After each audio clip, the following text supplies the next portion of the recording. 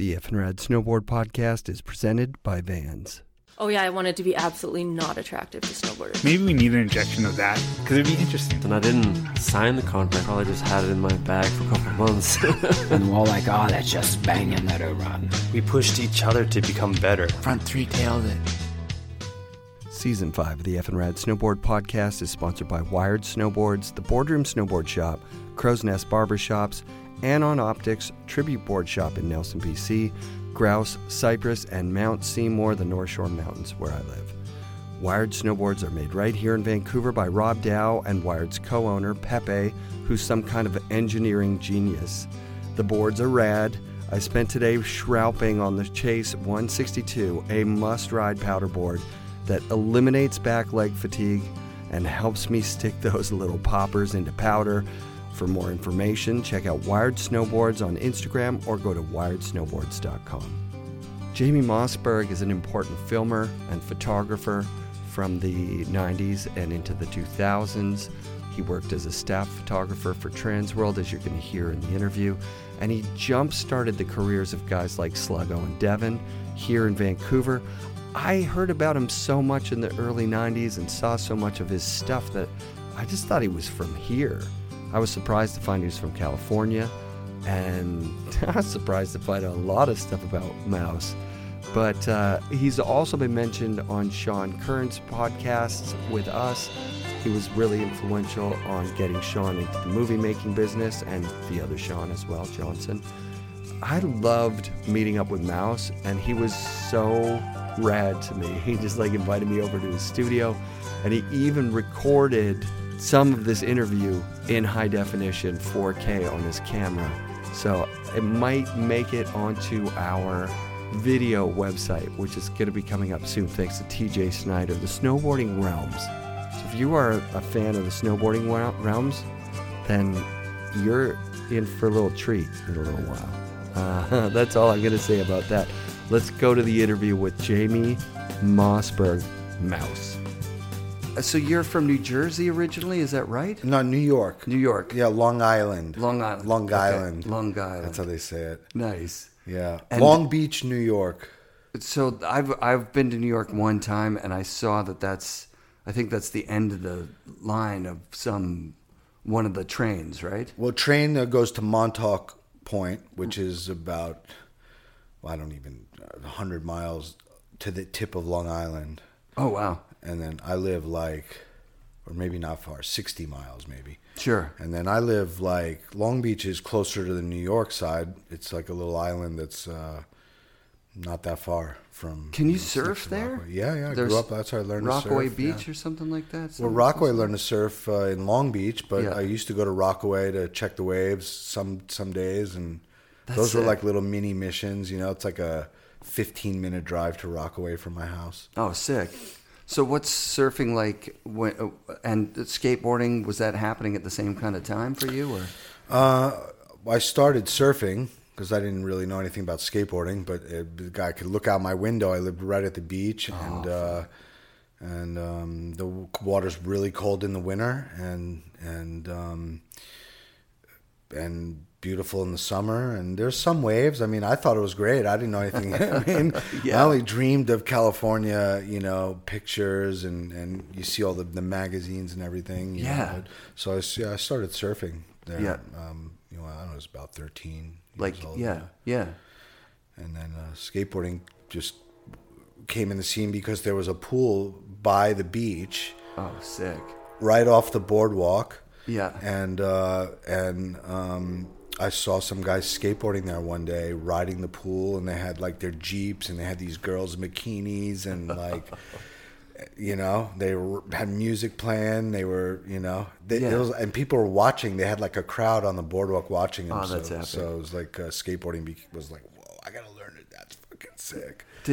Was it a drained swimming pool, or was it a skate park? It was a drained swimming pool. They didn't have skate parks, but No. there was maybe one or two skate parks around, you know what I mean? But no, it was a drained swimming pool. They drained, and they would come there on the weekends or whatever and go skate there. And so for the first 10 years or so, or 5 years, there's no cameras involved. You're not documenting anything? Or I actually had my first camera when I was 13 years old at that pool. I took pictures of those guys at the pool. Nice. With one of those cameras you look down and everything's upside down or backwards or whatever. It's like, it's backwards, yeah. Yeah. It was a Yashica, I don't even know the brand. Yeah. The number, but it was my first camera. It was like, it took square photos. So sick. Yeah, I have some of them. I'll show you. But, Yeah, please. Yeah.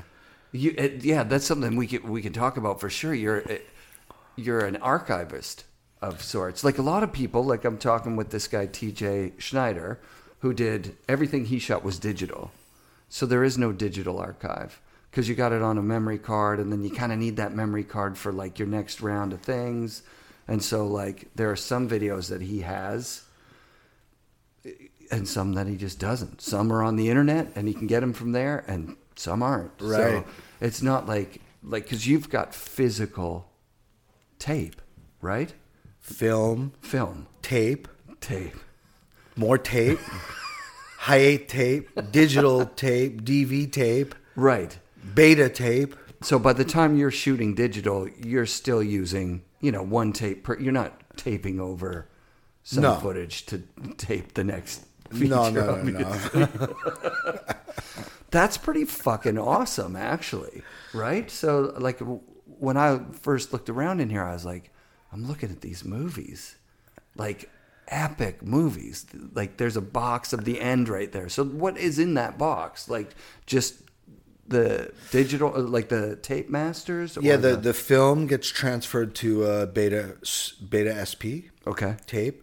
And there's an analog tape, and then in some years there became a digital version of that. Yeah. A digital Betacam. And so at some transition of time, everything went from analog beta masters to digital beta masters. And then, but the machines for the digital masters were a lot more expensive for me, so I kind of stayed with analog a little while longer, Well, the quality during that transition from film to digital, the quality on film was always better, right? I think the quality on film was better for quite some time. Yeah. Unless you had big money to buy the, more serious digital cameras, which were almost too bulky and, to get around. Right. Yeah, that was, like, I've talked to a lot of photographers around that time. Scott Surface is kind of our hometown guy. And he held out on digital. I think he set a pixel, like when it gets to 10 megapixels or something like that. Like, like at 1 or 2, it's just not even worth it because it was too grainy. Yeah, I held out as long as I could, really. I mean, yeah. I knew digital was around, and I saw people buying expensive digital cameras, and right. And I like the look of film. It just looks great, and when it transfers, it's it can still become digitally transferred, and it can even have a digital edge to it if you want to transfer your film looking digital. Sure. And so I used to do kind of somewhere in between, and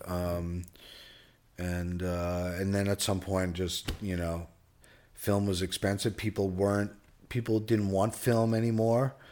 I remember, I think, like I was making the DC movie on film, and then after like a year of filming, they're like, we want to film on like DVX or whatever there was, VX or like. Right. Why would they want to do that? Like, they just were like, oh, we heard it's better, or we heard it's cheaper? No, it's just, I think they were, they wanted that look. Right. They saw something and they're like, can we make it look like this? And you're like, well, not when I'm filming film. Yeah.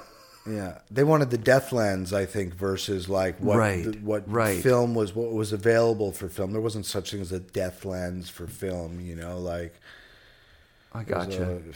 A wide angle lens. I've filmed with one of those Sony VXs. Holy shit. It's pretty easy as long as you're really tight. Yeah, you got to be right there. Yeah, really good fucking shot. Yeah. But you got to be right there. You got to be. Yeah. But that doesn't make a whole movie. That's good for effect or good for you know what I mean. But it doesn't. Fuck yeah. It doesn't give a film like It's just. It's yeah. What was your first transition from photography to film, or was it always a bit of both? Good question.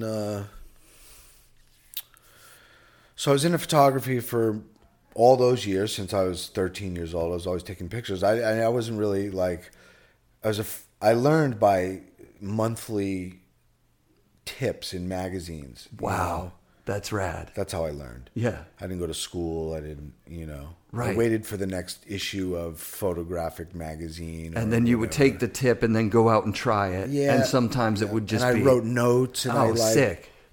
Experimented with things, I kept tedious notes and then, but I was always afraid to ask like the pro like photographers, Yeah. And I would turn photos in, and I think we're getting off the subject, but anyway, how I got into No, video? not at all. No, it's good. And video, I shot Super 8 film early on. There's like a butterfly in my fucking. That's not your pet butterfly? Wow. I mean, the door was closed. I don't know. Maybe did he just hatch or?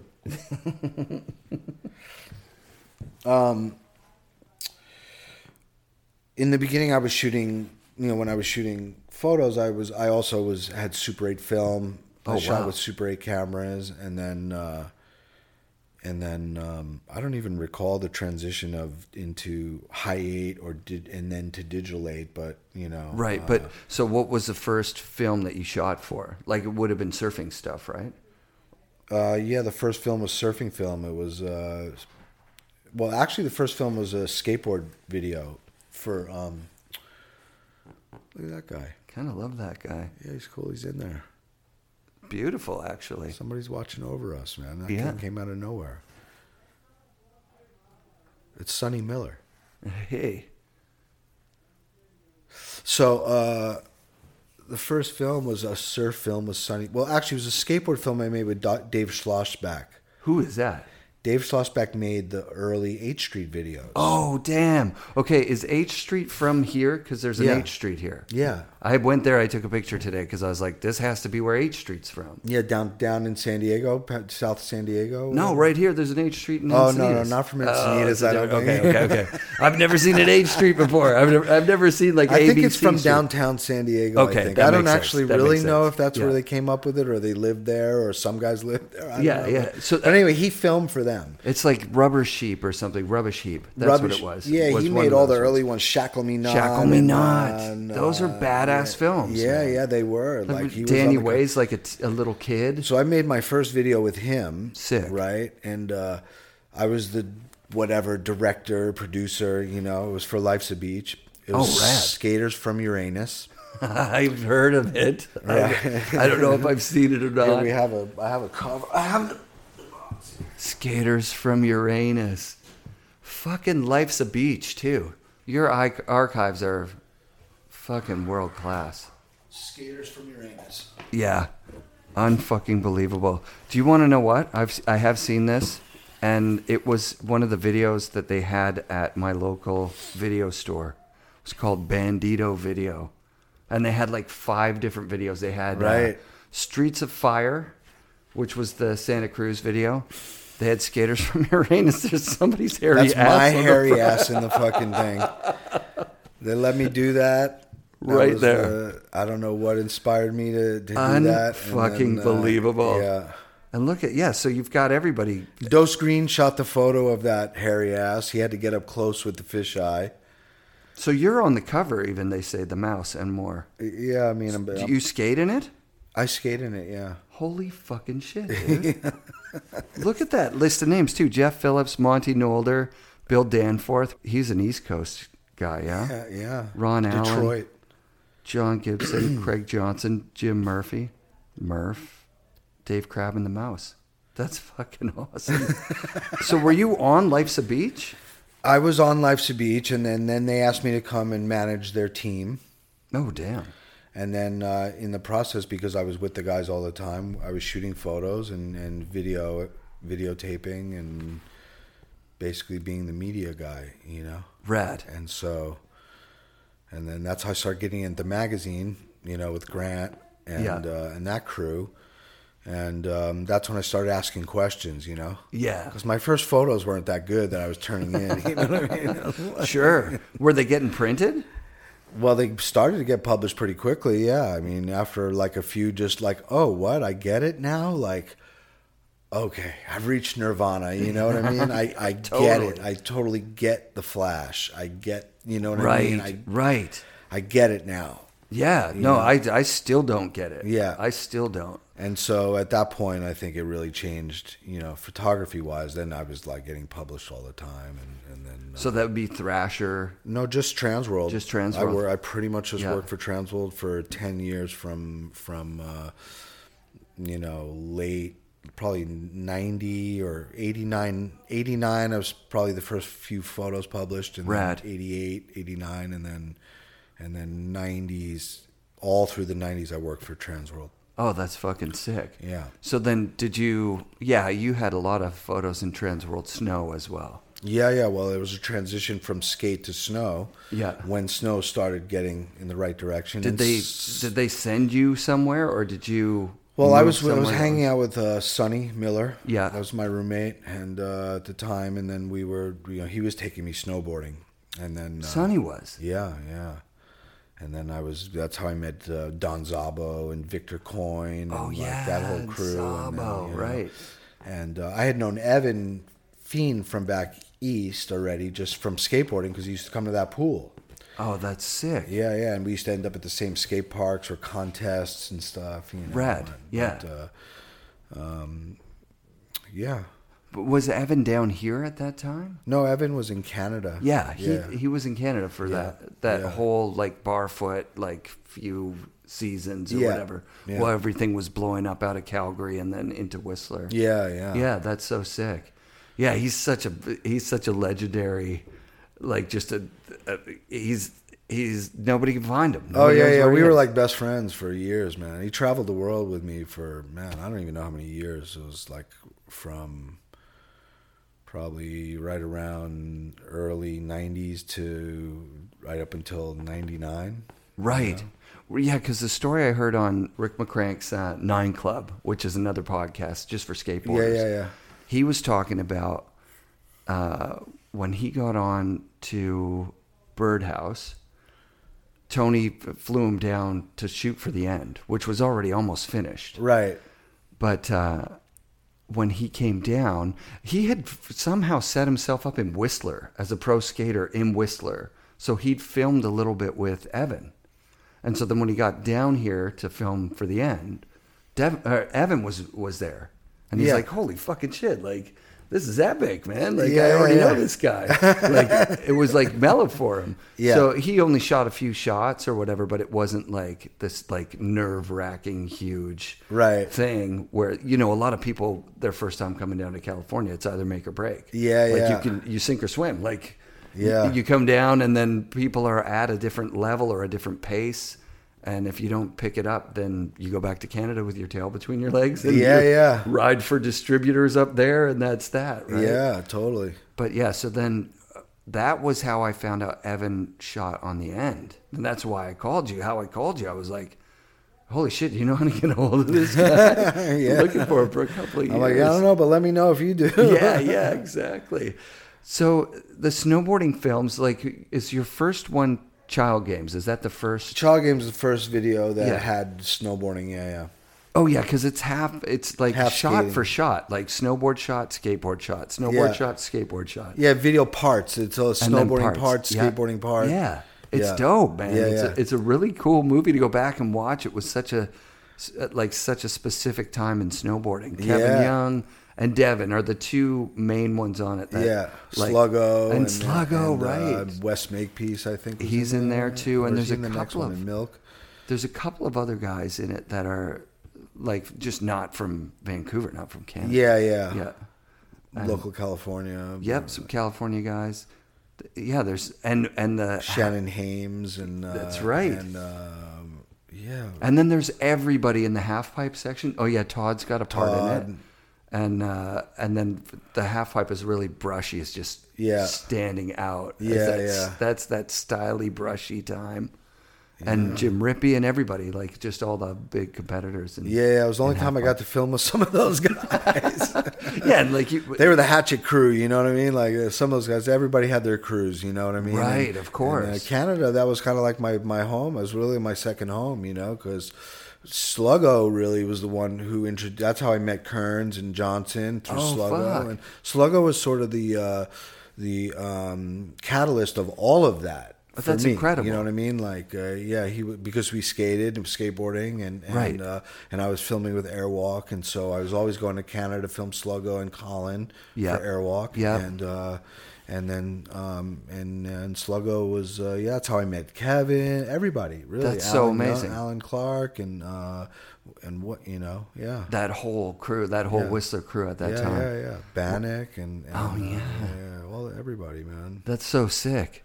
So then, where does whiskey wind up in your garage? Like, is that after Milk 95? Or is that 94? Whiskey was 94. Yeah, so 93, 94 season, basically. Oh, wow. 93, 94. And then I think they filmed 94, 95 too, maybe. Yeah. Because they were like, we just don't have enough yet. Yeah. No, it was like...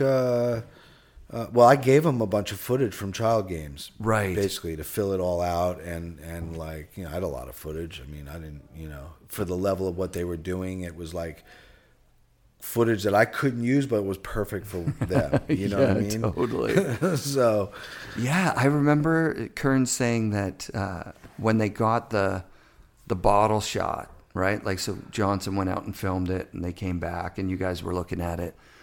And they weren't sure what to do with it. They were looking at it going, well, he didn't really break. He only breaks the bottle one time. It's not that great. And you said, oh, my God, no. The bottle not breaking is the movie. Yeah, exactly. You're going to use that as your anchor point for every scene. Yeah, totally. Yeah, you saw that and just knew like that. So that documentary we were talking about, the whiskey documentary. Uh-huh. There's a point at the end where they have Johnny Knoxville, and he says, well, thanks a lot, you know, in Johnny Knoxville way. And then he breaks a bottle over his head. Like, I may as well, you know. Oh, wow. And I thought, I said it to Sean after, they shouldn't have taken one where it broke. It should have been one. They should have gave him like a thicker one or something. Like just you know so thick so that he was. So it makes that sound, because you know what got me was that sound. The sound. Doink.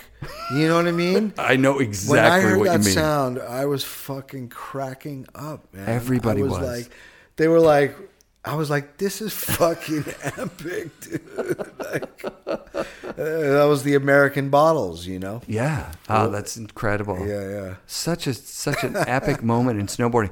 I mean, the first time I saw it, I was in Hawaii, and my Hawaiian buddy was like, you haven't seen whiskey? You're Canadian. Like, you... And then we watched it, and I remember being like, oh, snowboarding's not really like that. Yeah. Yeah, it is. Yeah, I was in denial. I mean, that was what it was that. Well, that was at least the debauchery side of it. You know what I mean? That was a pathway for some people. But every scene had that kind of going on. We just weren't, like, it wasn't what we were putting out to the world. Right. You know what I mean? Like, you would go and you would try and do well in some contest. Right. But really, it was all about everything that you did that night. Yeah. Yeah. It was that was an epic movie. Yeah, thanks, man. Yeah, man. Really, really fucking cool. And so you get really deep into it at that point, right? Like, so Child Games, whiskey, milk, like. Yeah, I was just going and just had no idea, just going, and I had sponsors. I had people that were willing to give me money and travel, and the magazine was sending me around the world, and then I had budget from them, and you know, so between the company, the companies that I did, you know, work for, which basically shot their videos or shot their photos or ads or posters or whatever, you know, that means to get around with those people, you know, made it all possible. And then, you know, so yeah, that's just. Did you just figure that out on your own? Was there somebody that you worked with that was like, they were doing it and you're like, I'm going to do it that way? No, man, I could see that like first of all, skateboard was skateboarding, and then I did the Union video, I did Right to Skate, so I got paid by those Union Wheels to make that video, and Life's a Beach paid for the Skaters from Uranus, and then we even did one after that, the year after I did a surfing video, Breaking On Through.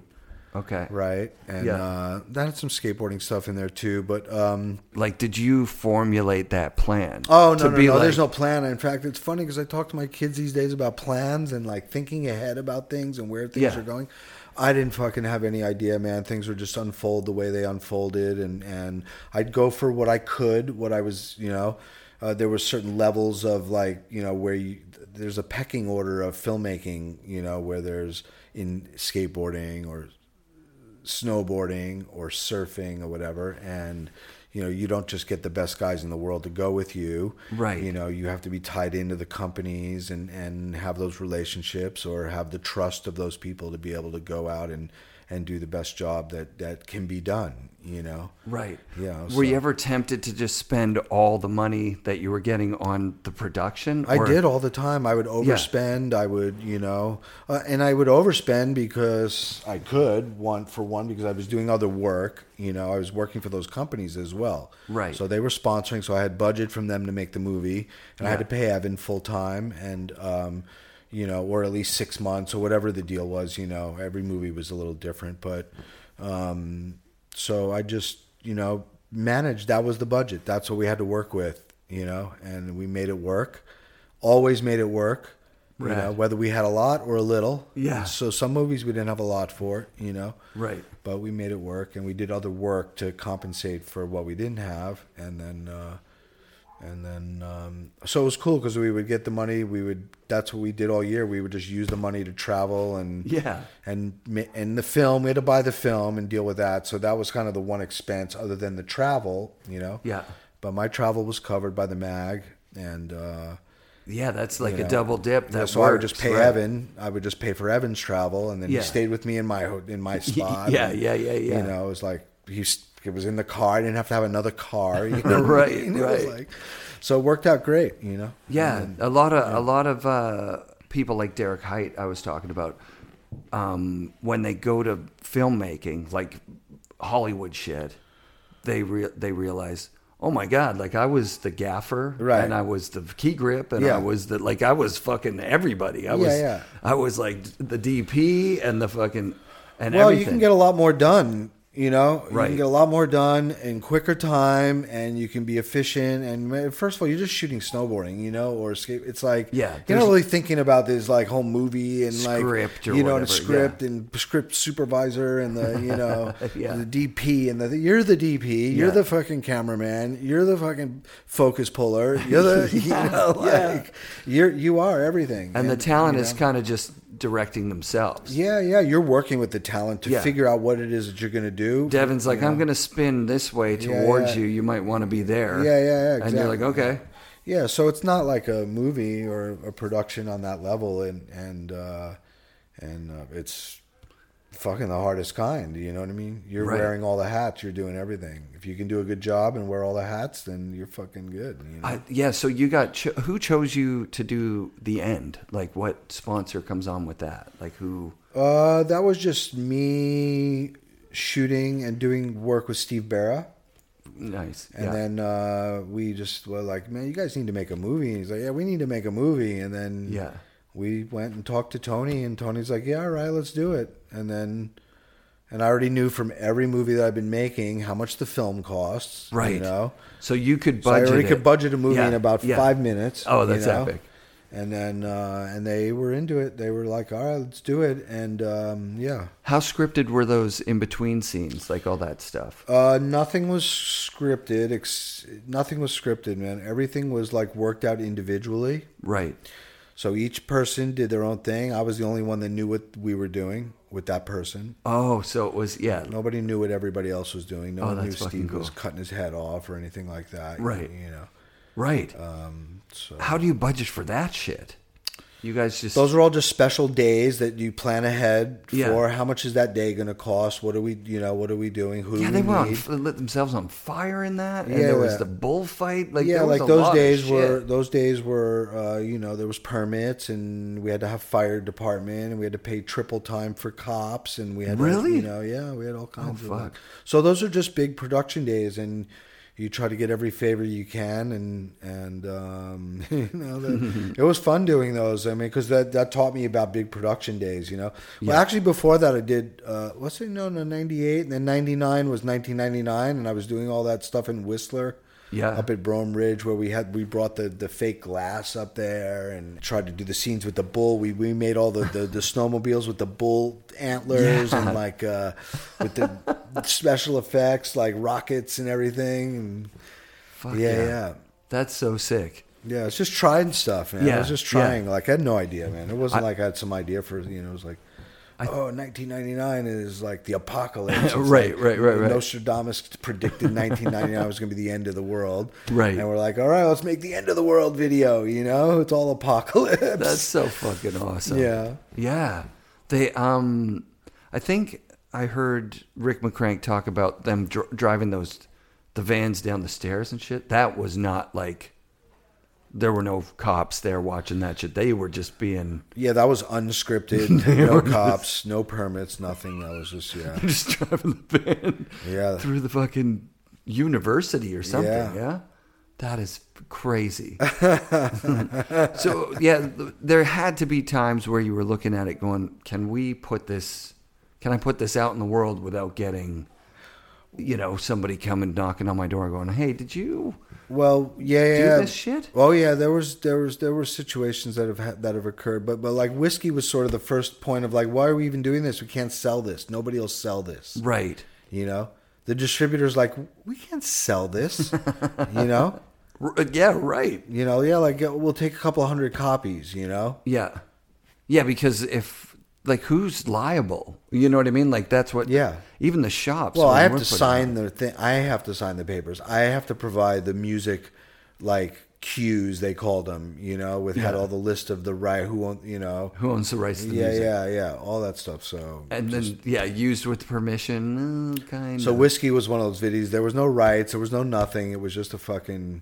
Yeah. Just go for it. Everybody flying by the seat of their pants in that thing. Yeah. Because there was so much going on. The guy when his eye cracks and the blood comes down. Oh yeah. There's crazy stuff, man. I have all that footage, like raw footage of that. Yeah. See that if they were gonna make a whiskey documentary, they'd need that. Yeah. They would need that. Yeah. Because what happens in between those takes? Is gold. Yeah. How many hours would that be? I don't know. It's not that many, really. It's just, it's. I have all stuff condensed, Right. Like we would take the DV tapes and we would transfer them to Betacam to the masters that we were using for the film. Yeah. And then, because that's what we edited with, and so we would already rough cut all of those little. That's what those guys did all the time. I made them sit and watch tape after tape after tape and write a list of shots that I want to know what every shot is. Oh wow. Yeah. Here's how you do a log. That's insane. Whiskey logs. Yeah. They were. I know that Sean, because I was telling in my living room, just guys go upstairs and sit. Here's the tape player. Yeah. I plugged it into the TV. Yeah. And you guys just watch through all these tapes. Here's the box that you brought me, and you write down and star them. Star, Yeah. Star or highlight if it was something funny, or highlight blue if it was whatever stupid, or really, yeah. Oh, that log I want to see. Yeah. I want to see the writing of that. I think I've thrown them away, man. You never think ahead of stuff like that, right? Keep something like that. It's like right. This is just paper in a book. I have all the tapes. That's all I need to know. Yeah, man. Totally. Now I'm sorry I threw the stuff away, because it'd be nice to film everything and document it that way, Yeah. Have you thought about doing like this is snowboarding documentary or anything like that? Yeah, I don't know. I've thought about a lot of movie ideas. man. We have the I'm like, footage. is there a way to use all this stuff and tell some crazy story? You know? Or, yeah. It's there for There sure. is a story there. There's a story. What it is really fucking crazy. There's so much footage there. I mean, you couldn't, it just, to make sense of it all and to come up with some, you'd have to pick 20 moments or trips that were, I don't know. Right, and the people. You'd have to have the people now talking about it. Yep. It looks really cool when they do it. I know I talked with somebody about doing a Lords of Dogtown of snowboarding. Right? And at first I thought, okay, well, it's obviously Jake versus Tom. That was the first place I thought, nah. It was more like Palmer versus Kelly, Like, if you're going to go with the team, because it wasn't Stacy versus, it was Stacy versus, okay, I'm wrong. But the Stacy versus Alva Tony thing, those guys are like Craig and Sean Palmer, not like, Tom and Jake never went against each other in any way. I just said Jake, and then now our butterfly is back. I see Jake's here. Like, hey, that's insane. That's awesome. Did you work with Burton at all? Did you ever? They sponsored my movies, but not to the level of Hatchet or I shot with Trevor Andrew was really the kid that I kind of got connected to Burton with, just because he was in Whistler and he was friends with all those guys. And I remember thinking that you lived in Whistler or like Vancouver or something because you were so I would live there for the winters. I would have a place for the winters, and I would stay either with one of those guys, or I would just get my place for a month. Or did you film on sleds and stuff at that point? Yeah, I had a sled up there that I kept at Alan Clark's house. No way. Yeah, Al's doing really well now. He's out in Trout Lake, which is the middle of nowhere. Me and Trevor bought sleds together. Oh, that's awesome. At the same time. Oh, that's fun. We walked in the store together. Man. Throw down 777s. Unreal. Yeah. And we bought the trailer to put them both on. And that's fucking amazing, dude. That's crazy. That was some good times on the sleds, man. Yeah. Who else was your crew up in Whistler? It was like Alan Clark, Kevin Young, Cale Stevens, Trevor, Sluggo, Sean, those guys. Who else was like cruising with us? Well, definitely Devin, right? Devin, Did you shoot at Mount Seymour a little bit too? I shot at Seymour a lot. Yeah, that's where I first filmed Devin. Right. Yeah. Oh, that's in. Yeah, there is some of that footage in Child Games. Yeah, totally. And the Airwalk videos, that's where I was filming his stuff, whether it was Mount Hood or Seymour. Right. Yeah, it's so funny because Seymour was really great for filming. Yeah, well, it was just right there. It's easy access. Everything's just easy. Super easy. Yeah, and the views are amazing, man. I've had so many photos published there. It was just the most amazing place, little hidden gem. Yeah, I can remember because I was an aspiring snowboarder at that time, and hearing they would get up at 6 a.m. knowing, okay, we got to get there for the light, we got to get there for the snow, we got to get there before everybody else. I was like, Sluggo, we were up early, man. We were moving early every day, no matter what, wherever we went, it was really, crack of dawn. That's just the way to get it done. Yep, I guess. I didn't say. I was just all right, we're going. Yeah. Remember heating them up, the hot chocolate. Oh, it's fucking cold. So, did you spend much time snowboarding yourself? Did you get on the board? Yeah, with a backpack, yeah. Yeah. You were a DOP guy. Yeah. All right, I'll set up here.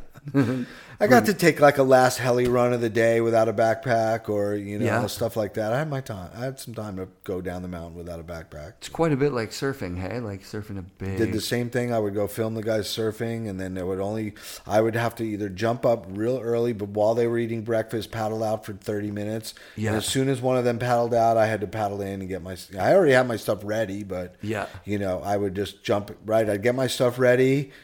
I had already eaten something, and then I would paddle out and then get a couple waves real quick. So were you in those first generation, second generation, waterproof camera things? Yeah. That's pretty sick. Yeah. Because I know for the longest I still have time, them. It was from there. There's One up on the shelf there. There's one over here. Oh, yeah, right there. The video one. That's a film one. Super 8 housing right there. Super 8 film. That's what that is. Yeah. That's fucking sick. Yeah, because there was a lot shot from the beach, right? Like before people got right up in the water, most was on those big Canon telephoto lenses or whatever. Yeah. Those classic you see. Well, that's how I learned to film surfing. It was Sonny was in the water. Yeah. Which in the water, you're only getting a quick shot. You're lucky to get a shot in the water. Oh, yeah. Super lucky, right? Because you got to be exactly right where you shouldn't be. Yeah, and those cameras didn't have like viewfinders, and you know what I mean? There's no viewfinder in those cameras. You're just pointing, you know? And paddling with fins or something? Yeah, with fins. And fuck yeah. He would go and he took me to be I was the land guy. Right. He was in the water, you were the land guy. Yeah, and that's how I started. And, you know. That guy's fucking legendary. Yeah. He taught me everything about filming, you know, 16 millimeter film. I was shooting Super 8, put the cartridge in and go, you know. Yeah. I learned how to load the film and that's unreal. With him, and then I went on the first search.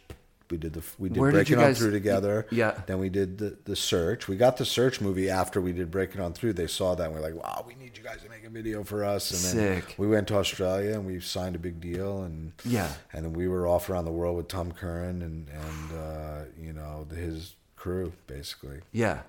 That was a Quicksilver. That was like a huge... A Rip Curl. A Rip Curl, right. Yeah. Right. Oh, fuck. Yeah, that was a trip. The Search, that was what put them on the map. Yeah, that was like their whole... It was Derek Hines' concept, and then we just made the first movie. Yeah. You know? Yeah, that's amazing. I learned how to edit, like, machine to machine on that movie. You know, that was the first movie I edited on tape to tape to tape. 3 machines. Yeah. You know, 2 players and a recorder. That's what...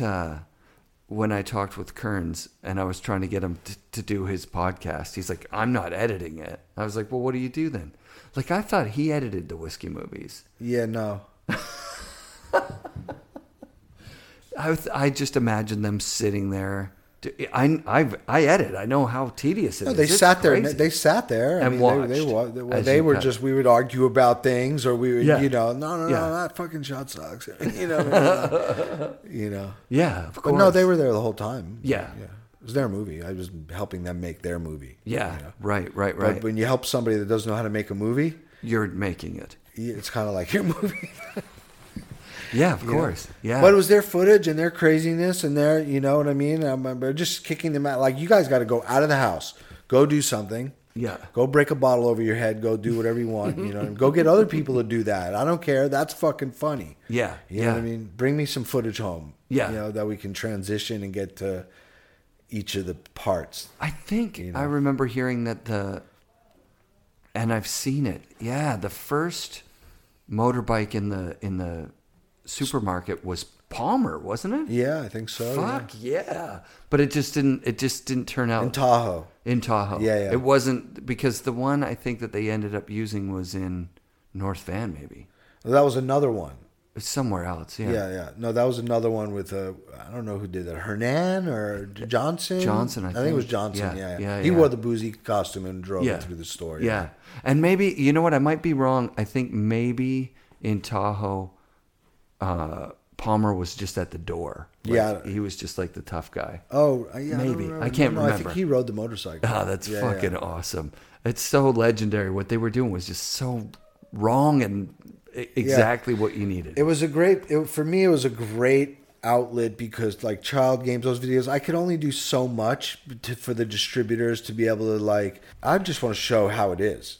Right. Whatever it is, that's how I want to show it. I want to hear the sound of it. I want to feel like I'm there, not just have this film and music and slow-mo and, you know, like, that part's cool to, like, get you off of that. But I always I always felt like there was a need to be in the zone here and hear and feel like what was going on live. So that's kind of the style that I kind of, it wasn't a style. That's what I wanted to do, you know. Well, there's some follow cam of Hosoi where I'm like, this is good camera work. This is really good camera work. You know what I mean? Like, and at the time, well, now there's no GoPro with the stick, and you're just wide angle, and it's like weighs 5 ounces or not even. I don't even know. You know? Yeah, what I mean? Yeah. You had a movie camera, a film that weighed, you know, 10 pounds or whatever or more. Right. You know, with glass and, you know. Yeah. Not like a little protective housing that you can fucking throw off a building. No, it's like, and then you break that lens. That's the only one you had of that. It's hard to get the exact same one. Yeah. Or expensive or whatever. Yeah. Yeah, the equipment was crazy. And now it's like everybody's got a phone. And almost all the things that you see. It's cool to see when, like you were talking about doing a production here today. And like when I look in that, that's not a fucking phone shot. You know what I mean? Right. All right, so I got a question for you. That put us on a tangent here for sure. Were you just single this whole time? Like, what in the hell? Who has a life that they can do this?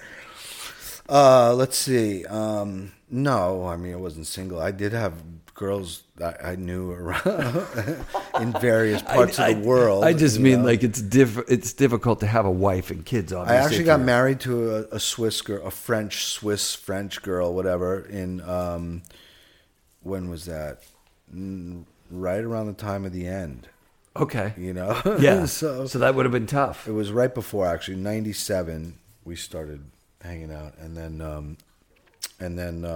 So I was married, and then I was traveling. She was going with me to some trips, on some of those snowboard trips. Yeah. But I couldn't like take her in a helicopter, obviously, and I couldn't, you know.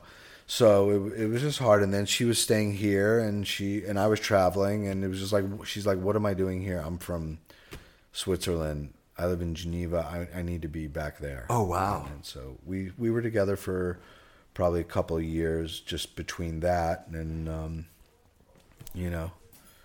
I don't know. I'd be with girls for as long as they put up with me not being around, you know? Right. Yeah. That's why I'm asking. I'm like, it seems like an impossible life. Yeah. To settle down with somebody. Oh yeah. No, I didn't really care. You know, it was good. Just cruising. But now you have a wife. I have a wife. Yeah. I've been married for 19 years. Oh wow. Something like that. So you got married just after The End came out? Yeah. That's incredible. Probably 2 years later, yeah. Oh, that's rad. A year later. And then do you have kids as well? Yeah, I have 2 boys. You mentioned them, yeah. Yeah, they're 14 and 16. They surf and skate and snowboard and all that stuff? Yeah, they're skateboard crazies. Like the little one is like a sponsor. They're both sponsored, but the little one travels. Oh, sick. Yeah. He skates for DC. And no way. He's got video parts. And come on, that's epic. He's gnarly. So he's following in Dad's footsteps. I guess. That's pretty crazy. He's following in somebody's footsteps. When did you stop skating, like, on the team? When did I stop skating? Like yeah. Oh, probably, I would say in the early 90s. Yeah. Yeah. You know? Yeah. Before I was full-time, just filming and making movies. Yeah. So you would skate still, like, even those years where you were up at Whistler? Oh, yeah. I would skate around whatever there was to skate, you know. Come here, Stella. You stay. Stay. Hey, you got to go home. You want to go home? Come on. You go home. How's the legalness of the weed being legal now? Has it made it better or has it made it worse, the same? It's made it cheaper. Way cheaper, right? Yeah, way cheaper. At first it was way more expensive. Yeah. In Washington it went like crazy. Now there's an overload of people that think, oh, I'm going to grow weed and I'm going to be, you know. Yeah, because at that beginning it sounded like it was too good to be true. The prices were insane. Yeah. Yeah. Yeah. But I mean, I still go to dispensaries sometimes just because it's fun. It's like, it's like something to do. And you can look and see that. And then they give you the spiel. It's funny because the last time at least for the vapor and for the cartridges or for the edibles, you know, it's kind of cool to get them from there. Yeah, and CBD stuff now and all that. I don't buy any flour at the shop, but no, yeah, it's 2 times as expensive as just getting it through your guy. Yeah, that's so funny. It's the same in Canada.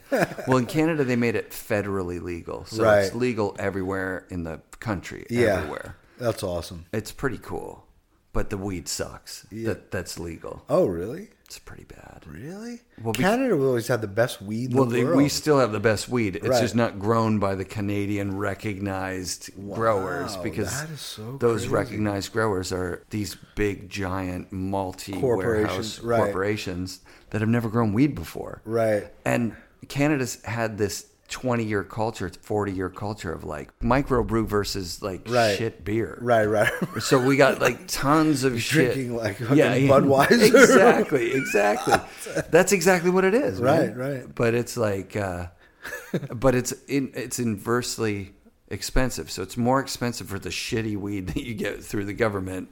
And then your guy who's been growing for 20 years that knows how to do it, it's half the price. Right. So it's like, but it's illegal. So it's still illegal weed, right? Like, we'll see what happens. I think prohibition with alcohol, there must have been some weird period there. Where, for sure. You know, like Jack Daniels was illegal for a long time. Oh, yeah. Until they just figured it out and got it to market in some, you know what I mean? Like, totally. Yeah, they were like bootleggers or whatever. Yeah, a lot of guys around here, they're hiring the guys that are the growers, the guys that know, you know. Yeah, because it's competitive. Yeah, it's like it a competitive thing. Yeah. And it's big business. Oh.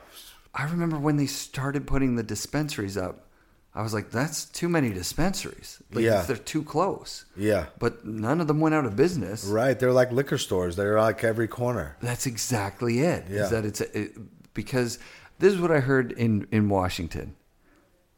They put out some sort of a census or whatever, like, would you smoke weed if it was legal? And maybe 50%, 51% said yes. Right? Like, but when they legalized it, like 80% of people, because you're not going to... People aren't going to just say on the thing, like, I'll smoke. Totally. You're like, hey, Martha, let's go. But that's what happens is now it's legal, and then it's like, hey, Martha, I tried to join in the 50s, and I didn't like it, but I didn't inhale. And then they try it, they're like, wow, this is fucking awesome. Yeah. It's so nice. It's good that it's legal. I think...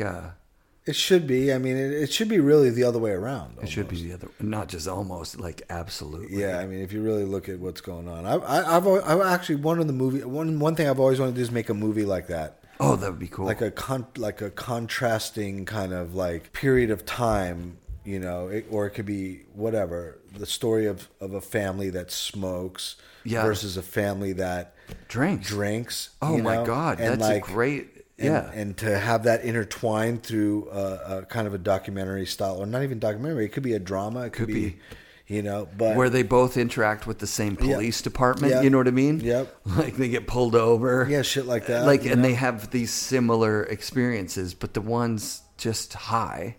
And the other one is drunk, like, and the other one has domestic abuse and has like child abuse and like unbelievable, and you know, gets in get whatever, maybe has a crash and kills somebody, and then you know what I mean, like and coke to straighten out, and just and the other's just like right on, dude. Growing in the garden, like stoned and watching movies and making really good weird food. That'd be a good movie, though. Yeah, that'd be a great movie. I think it's. I have a couple ideas for weed movies. Yeah, let's hit it. Yeah. Let's make a weed movie. Yeah. The Weed Smoking Aliens is another one. Ooh, that would be good. Yeah, that'd be super good. The Great Marijuana Conspiracy, one or the other. But I got some stories. I fucking love it. Have you made a feature like Hollywood film? You haven't made one yet? No. But you want to. You have the skills to do it. I would love to. I definitely got some ideas, but I think what I don't have is the drive to go raise money and try to fight that fight of, you know, when I can just work on great projects and, you know, and help, you know, like. You've stayed the course as a movie producer from skateboarding, surfing, snowboarding, and now you produce privately for people that hire you for whatever. Yeah. You never had to go take a 9 to 5 at some at a mechanic shop. I've thought about it a lot of times. Things are always really like roller coastery, like with the business, you know what I mean? But the fact that I'm a photographer and I'm a filmmaker and I'm an editor. Yep. You know, so and an entrepreneur. Yeah. So like, I mean, I can like I have like a lot of like insight, you know. To help people in different ways, but it works great. I just privately just do stuff. That's pretty fucking cool. Is there anything you want to talk about? Are there things that happened during the course of snowboarding that you were there to witness, and you're like, holy fuck, I can't believe I was there? No, not necessarily. I think the fact that I went places and did things that I could never have even dreamed of, they're an afterthought. You know what I mean? It's not like you when you're a kid or when you're in that growing up and you're just doing what you're doing and things are just unravel, you don't really plan. So I think that in retrospect, looking back and at some of the things I did were like ridiculous and crazy and like, I'm thankful I'm alive for one, so I mean, I've watched friends die, I've seen, I've seen bad things, and then, close to people, That's a recurring theme in the show. Yeah. That honestly, when I started, I didn't expect it in any way. Yeah. Like, you feel it, like when Craig Kelly passed, it went through everybody in the industry, but you don't realize how many people have had experiences that were like seriously traumatic. Yeah. I mean, like if you compare the sports, because I've been from surfing, I've been around the world, I've been in the craziest places and seen the craziest waves and whatever. Yeah. And then same with snowboarding and same with skateboarding. But when you compare the three, surfing's pretty predictable. The waves are either fucking 6 to 8 feet and they're going to get bigger or they're getting bigger, and it's not big deal. You can paddle in 2 seconds and be done. Right. Or kinda. I mean, there's some scary situations, but nothing where it's predictable for the most part. I mean, unless you get hurt. Right. And the people that are out there have been in those exact same waves, that same spot, in those conditions. Right. And so then and skateboarding is really predictable. You know what I mean? Other than something going wrong, and and then the chance of that happening is obviously one in whatever. You know what I mean? Yeah. But in snowboarding, there's a lot of unpredictability. With what's under the snow, with the snow pack, and so you're just out there and like you try to be safe as you can. You try to surround yourself with people that know that area, and hopefully have the best guidance possible. But even guides make mistakes. It's true. And so I think I don't know. Also, you're kind of going to do new. You're trying to go to a new spot. Yeah. You don't go back to the same jump every year. Yeah, that's right. And film like, oh, guys are getting better on this jump. You try and find some new, further out spot that nobody's ever shown before. Yeah. So there is danger, big danger. You know what I mean? And and so you put your life at risk, almost every time you go out. I know Kevin said that at the end of his pro career, he looked at it and he was just like, the risk to pay off isn't worth it. Yeah, because everything's bigger and bigger and bigger and more and more and more, and everyone wants more. They've seen it all, and what are you going to do to outdo yourself this year? You know what I mean? And that's where the whiskey guys, everybody goes in that direction. How are you going to do better next year? What are you going to do? You're going to go bigger. You're going to take more risk. You're going to do things that can kill you. You're going to So I mean, that's where the movies kind of pushed the sports to. Yeah, and again, I think I'm thankful to be alive. I mean, fuck, it's cool as fuck to have gone all over those places with all those people and like, cruising with the Lokes. That's what I want to make a book or write. That's another movie. That would be sick. Because you don't go anywhere you go if you're with those people. You're having the best time. You're eating the best food. You're the safest. You're going to the places that are the fucking coolest, you know what I mean? Absolutely. And so it's really all about who you're with and trusting them and Yeah, if you've got a good reputation when you come into town, then the best of the local guys they're like, hey, let me show you this, like, not even secret spot, just like this great spot. Like we're filming, I'm going to take you to my spots. Totally. You know what I mean? So you're going with them. It's that relationship, you're trusting what they, and you're like, we'll work it out. And that's rad. But Yeah. I've noticed that in my personal life too. Like the difference between going to if you went to Whistler just as a dude and you bought a lift ticket and you went, you'd be like, I fucking don't know where to go. Right. This whole thing is confusing. Right. Like, where is all the stuff I've seen in the movies? Right. I can't find a jump anywhere. What the fuck is going on here? Then you go ride Whistler with Kevin Young. Right. And you're like, oh, you guys hit the same sort of hit run over and over and over again. So you get used to that line. Yep. And then it snows on that line and they're already used to it. It's like, oh, I see how this works. Yeah. It's almost a waste of money to go anywhere without a guide. Right. Really, like anywhere. To make a movie, especially to go shoot photos or to go do some work on that level. I mean, you're doing work on the highest level. So, right. I mean, you know, you that's the only people that know. Right. That's why I never went to Tahoe. Really? You know? Yeah. I never went to Tahoe because what am I going to find better than Mac Dog? Right. What am I going to find better than Hatchet? Right. Who am I going to bring there that's going to do better than anybody that they're with? You know what I mean? Yeah. So it's just, you're just like, oh yeah, let's go hit, you know, we'll go hit that hit. You know what I mean? Yeah.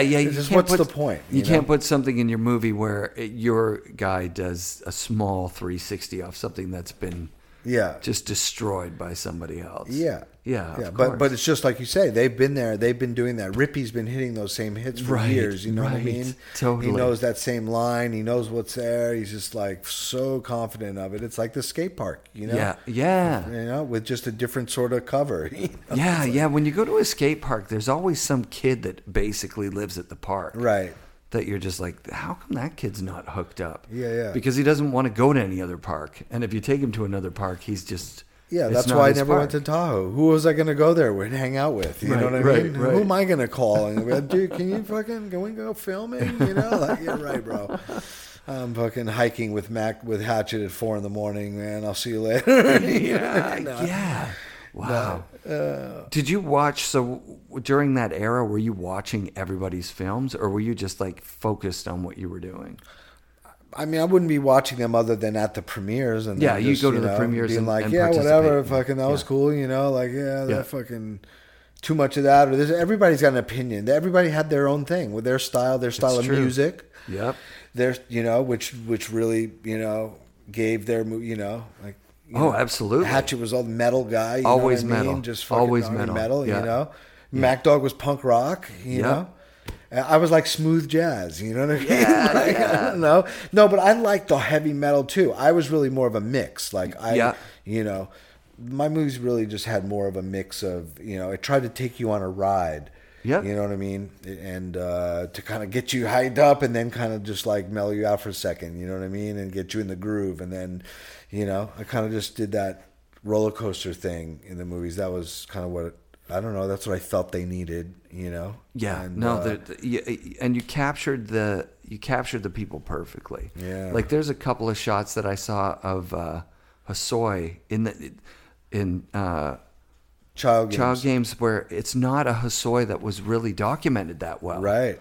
But to see it, it's like, holy fuck, he still ruled. Yeah, that was like the peak of his like 90s sort of his modern day career before he got into trouble, you know what I mean? And then that was like right in that zone. And, you know, I was hanging with him. And he had the big pants and even small wheels, but still like big pool, huge style. Yeah. I actually, when I was seeing it, I was looking going, wait, who the fuck was that? Because I didn't recognize, he wasn't wearing his headband or whatever. And he was just like more like just a grungy style.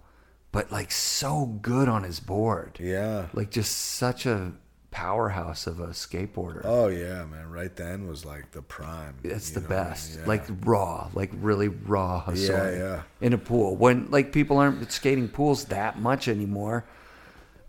But it still is like the fucking best skating to watch. Yeah. I know Sluggo talked about it too, because he's like, Vert sort of just took a shit for a couple of years there. Right. And all these vert skaters were stuck. Right. like, what do we do? Try and skate street, but get big pants and small wheels? Yeah. No, it's crazy time. Man. Yeah. Because like you're this great skater, but some kid who doesn't even have sponsors is better than you at the street spots. Yeah. That's totally nasty. Yeah. But that's the way. There was always progression in snowboarding, skateboarding that was like, if you're right at the edge, if you're watching this year's movie, you're going, and I don't think it's there anymore. Yeah, I don't know. I mean, what I'm saying is, you would watch it and you'd be like, "How could it get any better next year?" Right? It can't. It's gotta. It is as big as big can be. That's it, and as styly can be, and as many spins as it can be without. Right. Like, I've been watching stuff, and I mean, it shows how old I am, but I'm like, oh my god. Yeah. Well, that era of movies and everything is like, it's very down to slim pickings at this point. How many people are out making movies about snowboarding? Almost none, right? Yeah, I mean, well, the only one Justin and maybe and who else? That's it. Travis, really. I guess, like Travis, if he's working on something right now, I don't know. Yeah. It's like Red Bull is putting out edits. Yeah. That if you watch, they've got some sort of hook in them that's like, okay, it's the, McMorris brothers are doing something. They're trying to write scripted ones. Yeah, right? Like yeah. They're trying to write like, we're going to this special place and this is why it's special to us. Right. Which is like, well, that's the new movie, right? That's what they did. They went somewhere for whatever, a week or whatever. Yep. They can't. I don't know. I don't even know. They camp out and they just Sure. Shit Jeremy Jones been doing forever. Forever. Yeah. And then like pumping up the spot. Right. But then the old movies it was just such a thick, like, you had to pause and rewind and holy fuck. Yeah. Every couple of minutes there was something that you were like, okay, I've never seen that before. Right. And I think you hit that backwards, and then you'd have to maybe go back a few tricks and be like, yeah, okay, for sure that's backwards. I don't feel like that's the way people watch movies anymore, because movies don't come out like that anymore. Yeah, they don't. We're in the era of quick and easy and just get it right when it happens and 2-year projects and like it's a specific rider and right. and it's called some form of balance. It's like balance or like right. like it always has some sort of balance theme. Yeah, I think it's work-life balance, and then they go surfing for a little bit, and then they show them skating. And yeah. But it's not like the quick edit of like the best guys and 50 of them. No. Yeah. No, it's a different time for sure. Because when I see stuff with Dano, he's like, somebody did a 10 on that 10 years ago. Right. Like there's no longer, you can't push the edge of it because it's just gone too far and it's too big. I don't know. I'm talking up my ass. I don't know what I'm talking about, really. Yeah. You know what I mean? Like, it feels like... I think it's just happening in shorter pieces now. It's just happening in short form now. Yeah. Rather than long form. Right. And it might be shot on an iPhone. Yeah, it or could be, yeah. Or like one of those selfie sticks with a gimbal, and you're trying to figure out, how do they cut the... Yeah. Is it 2 people filming, or is it 1? What the fuck is this? I think nowadays you could take. I mean, and I've been telling Justin this forever. Just take your movie and break it into 100 pieces, and put out a piece every once a week. You could put out a piece, and that's 2 years worth of content. So you got to be quicker than that. Put it out twice a week. Right? And take all these things that you did. You think about how much you cut out of what you shot, and how much if you did some storytelling. And you took all those places you went and those people you were with, you could fucking tell 100 stories. That's what they've done with. I just saw it at my friend's place. The team challenge, whatever that is, on the road with the Thrasher guys. Oh. Yeah. No, I don't know about that, but yeah. Well, it's just like King of the Road. King of the Road. That's it. So King of the Road's a TV show now. Well, I know that, but I'm saying even smaller pieces like Instagram style. Right. Instagram TV style 2-minute pieces that are just centered around storytelling just or constantly. Or you the best almost, of go on a trip and you put out a video like from that trip. That's people want to see this shit as it's happening. I don't want to see it next year. Right. That was always the weird thing with snowboarding. Snowboarding, working for Transworld was like when we were shooting all year long and it took a whole year before that stuff came out. Totally. You know what I mean? But that was the way. So there was no internet and there was no other way to get your fill. So that worked in that time. Totally. But now it's a different time. Now you need to be able to just go out, make your shit, come back and put it out. You put it out that day. Unless you're working on some fucking crazy project or some documentary 2-year project, right. Nobody's you're just kind of silently off. It's not like it's coming out in September. You could almost just curate a video from Instagram clips. Yeah. Like just take people's clips without any permissions. Totally. And just be like, this is clips of the week. Oh yeah, I don't know. I'm not saying like that, but I mean, you could take essentially if you went on a mission to create Instagram clips and then put them out every single day, and at the end of the year you took them all and compiled them into a movie with some bonus stuff, that would be a fucking crazy ass movie. That would be a crazy ass movie. Yeah. No, that's true. You make every single Instagram clip alike. Yeah. Yeah, that would be cool. It could be 30 seconds. It could be a minute. It could be 2 minutes. You just have that. You just have that format. Yeah. That would be. It's so weird. That's what I would do. Yeah. If that was what you were, if you're because here's the time to tell really short stories. You know what I mean? So short. I don't need a 3-minute video part or a 5-minute video part. I just need 4 tricks and a fucking trip in tip. You know what I mean? Whatever to make an Instagram edit. We need 3, 4, 5 shots. Some cool, some fun stuff. Some and that's your Instagram edit, and that's your 60-second clip that you save up, and then you do whatever. If you did that every week, you'd have 4 a month. You'd have 4 minutes a month, and in 10 months you'd have a 40-minute movie. Yeah, that would work.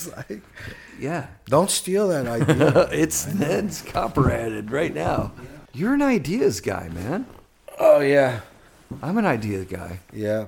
But my ideas suck sometimes. My ideas seem so good in the moment, and then sometimes it just. And then when you're doing them, and then you sit in the editing room, and you're like, "Holy fuck, what was I thinking?" Man? The editing room. I did a lot of fucked up shit. The editing room, like where you sit down and you go, "I can't even begin." Yeah, we need to shoot it again. Like I would rather shoot it again than try and edit what we did here. Yeah, this is insane. I do that quite a bit with the intros and stuff. Like sometimes I'll be like, oh, that was close, but I left a couple of things in that are fucked up, and I'm like, oh, I hate editing. Yeah, let's just record it again. I think it's about trying stuff. Just try. You know what I mean? That's what I try to tell anybody that I talk to. Just whatever. It might be stupid, but at least you're trying to come up with something and be creative and going out and working hard to make something that might be just. Why did I fucking do that? You know what I mean? Why did I just spend, $3,000 to get that one fucking stupid shot? You know what I mean? Right. My story didn't even work, and that didn't, I'm like, so there's a lot of times where just, Oh, man. Yeah, you just got to try stuff, man. That's what it's always about. Just try, know. If you got an idea, just do it, because it ain't going to happen unless you do it. That's true. Yeah. If it's stupid or not. Yeah.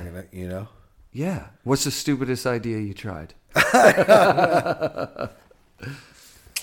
Oh man, that's a good one. Fuck, I don't know, man. You got to have some film footage of some fucking crazy shit. All kinds of stupid stuff, man. Yeah. Because the skits, and all the airwalk stuff. I did airwalk stuff back in the day, and always do some funny stuff with like Jason Lee and like goofy shit. What a character, yeah. Or try just to mess with the camera and try to like do special effects in the camera, Sluggo doing a backflip and dunking the ball or whatever. Of course. Or just like stuff like that. Like that's rad, man. So always try to do stuff, You had a really epic career. Thanks. Yeah, no, thank you. Honestly, thank you for everything that you've given to skating and snowboarding, surfing. Yeah, thanks, man. It was fucking painful to see that thing that was going kind of peter off. Like once it got to like Mac Dog and Standard, you were like, it's really gone. Oh yeah, like that's it's gone for good, I guess. Yeah. That fucking sucked. I saw it a long time coming. Did you? Oh, yeah. Yeah. I bought all those URLs. I started the online video network, the Snowboard TV, Skateboard TV. Oh, that was you? Yeah. Oh, that's awesome. Yeah. I never got far with Snowboard TV because it was just a model for it. Yeah. Skateboard TV was a model for it. Yeah. I think I did more with Surfer TV. But I bought those URLs when they came to auction before YouTube, before everything. That's amazing. Know? And then I didn't have the money. I tried to go around a roadshow and raise money to like build the Digital Action Sports Network. Sick. And do skateboard TV and snowboard TV and motocross TV and mountain bike TV. That would have been so sick. Yeah, but I just couldn't. I couldn't raise the money, man. I fucking went and sold it. Tried to sell it. I had a broker dealer at a like fucking Beverly Hills, like a gnarly ex-football NFL player, like who was out selling deals, and like we tried to go, couldn't raise the money. It took years. I finally found somebody that was willing to build it for me and be a partner. Yeah, which was like, okay, it's getting built. What do I need? It's getting built, you know. And then, and it was right around that time that YouTube popped up, and a lot of people were like, "Blah, YouTube," you know. Yeah. And it was like I was like building skateboard TV, like, and I was able to like get it going, How did you format it? Like, did you get the rights to people's movies and stuff? Or good question. No, it was basically Skateboard TV at the time I was trying to get people to give us videos or get the pros to upload their own videos, build their own channels. Oh, that's cool. And get the companies to upload their own videos and build their own channels. Yeah. And on their channel would be their Facebook feed, their that's Twitter fucking feed. So cool. How did this not pan out? Because YouTube basically just got so big, so quick, so fast. So then you could do a YouTube channel if you were going to do that, but they didn't do that. None of these companies have done that. No, not for a while. I don't even think it took a long time for companies to start doing it. Kids pros were doing it for a while. Yeah. And then I was trying to get them to do it on my system, but my system wasn't like. It was fucking bumpy. It was rough around the edges. Like if you tried to upload a video, it might not upload. Oh shit! It might get there eventually. You might have to try 3 times. Yeah. But once it was there, it was good. It worked. It would be. You could organize it in your channel. And then you could have ads on your channel if you wanted. Sick. Or you could say no. I don't want ads on my channel. So right. You could make money with your channel, or you could just do your channel for free. That's fucking so cool. Digital Action Sports Network. That just sounds good, too. Yeah. And then it was going to be these individual sites until I had 4 or 5 of them together, and then I was going to drop them under the Digital Action Sports Network. Yeah. And you could go to any sport and have any channel. And we had when Skateboard TV was going, I had like 300 channels, and like we had like over 100 pro channels, and amateurs could make a channel. Anybody could. That's dope. And there was a community section, so there was the pros that we knew, everybody we knew. You can have a channel. No, we don't even know you. Like, start your channel here in the community. Yeah. And then if your channel's fucking bomb, we'll promote it. We flip the switch and we bring it over here. That's so dope. So that's what it was. And then I had no support, man. It was just like it's a one guy I was like a one guy everything. show. You know what I mean? Fuck. Yeah. I was like trying to, but I did partner with them. That they were building the technology. Yeah. And the place I was working out of, the office that I was renting was in a design firm, and so they were doing the web design and all the banners and all the like little channel banners and everything, man. And it was fucking cool, man, for a while. But it just, man, it was right then YouTube. And so everybody was like, YouTube. I was like, no, come over here. And they're like, YouTube, send everybody their YouTube channel. And then so it just, and then Hello Clips came out, and then the Barracks came out, and these guys had backing, and they came from that side of it. I was from the filmmaking side. I was doing this so that whoever was posting the footage, whoever owned the footage, could make money. Right. That was it. So the filmmakers could make their own channels. Whether it was 1 channel or 5 channels, you could have as many channels as you want. Like on YouTube, you can have multiple channels. Sure. Yeah. And so, man, YouTube just just jumped in front of me, and I spent a lot of money to get those URLs. You know, right? I camped out on them. I fucking mortgaged my house. I spent a bunch of money that I had saved up. You know, yeah.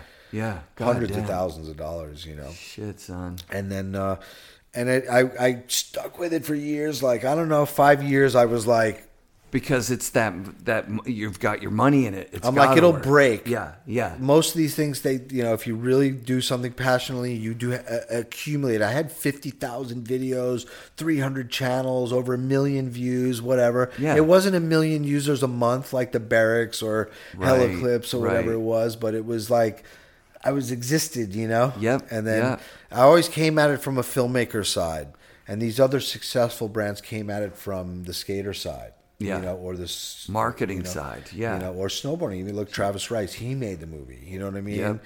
He was able to raise the money from his own sponsors to make his own movie. You know what I mean? That's what happened. You know what I mean? You kind of cut out the filmer. I remember Sean Sully, talking about the filmers kind of cut out the photographers. Because, like, photographers were the top dog on all these shoots for, like, the first 5-6 years of snowboarding. Right. And then all of a sudden, there'd be a filmer and the filmer would be telling the photographer, get the fuck out of the way. Like, I don't want you in my shot. Right. And the photographer's like, yeah, but the good shot is up close. Yeah. But if you want, photographers want to be on the movie, on that trip where all that gnarly shit's going down, you go with them. Yeah, exactly. It's their trip. Exactly. You know what I mean? Yeah. It's not your trip. I was a photographer. I know I worked for Transworld, but I was also a Transworld photographer. I was like, hey, you know, come along on the movie ride and you'll have all this content, you know? So they sponsored my movies.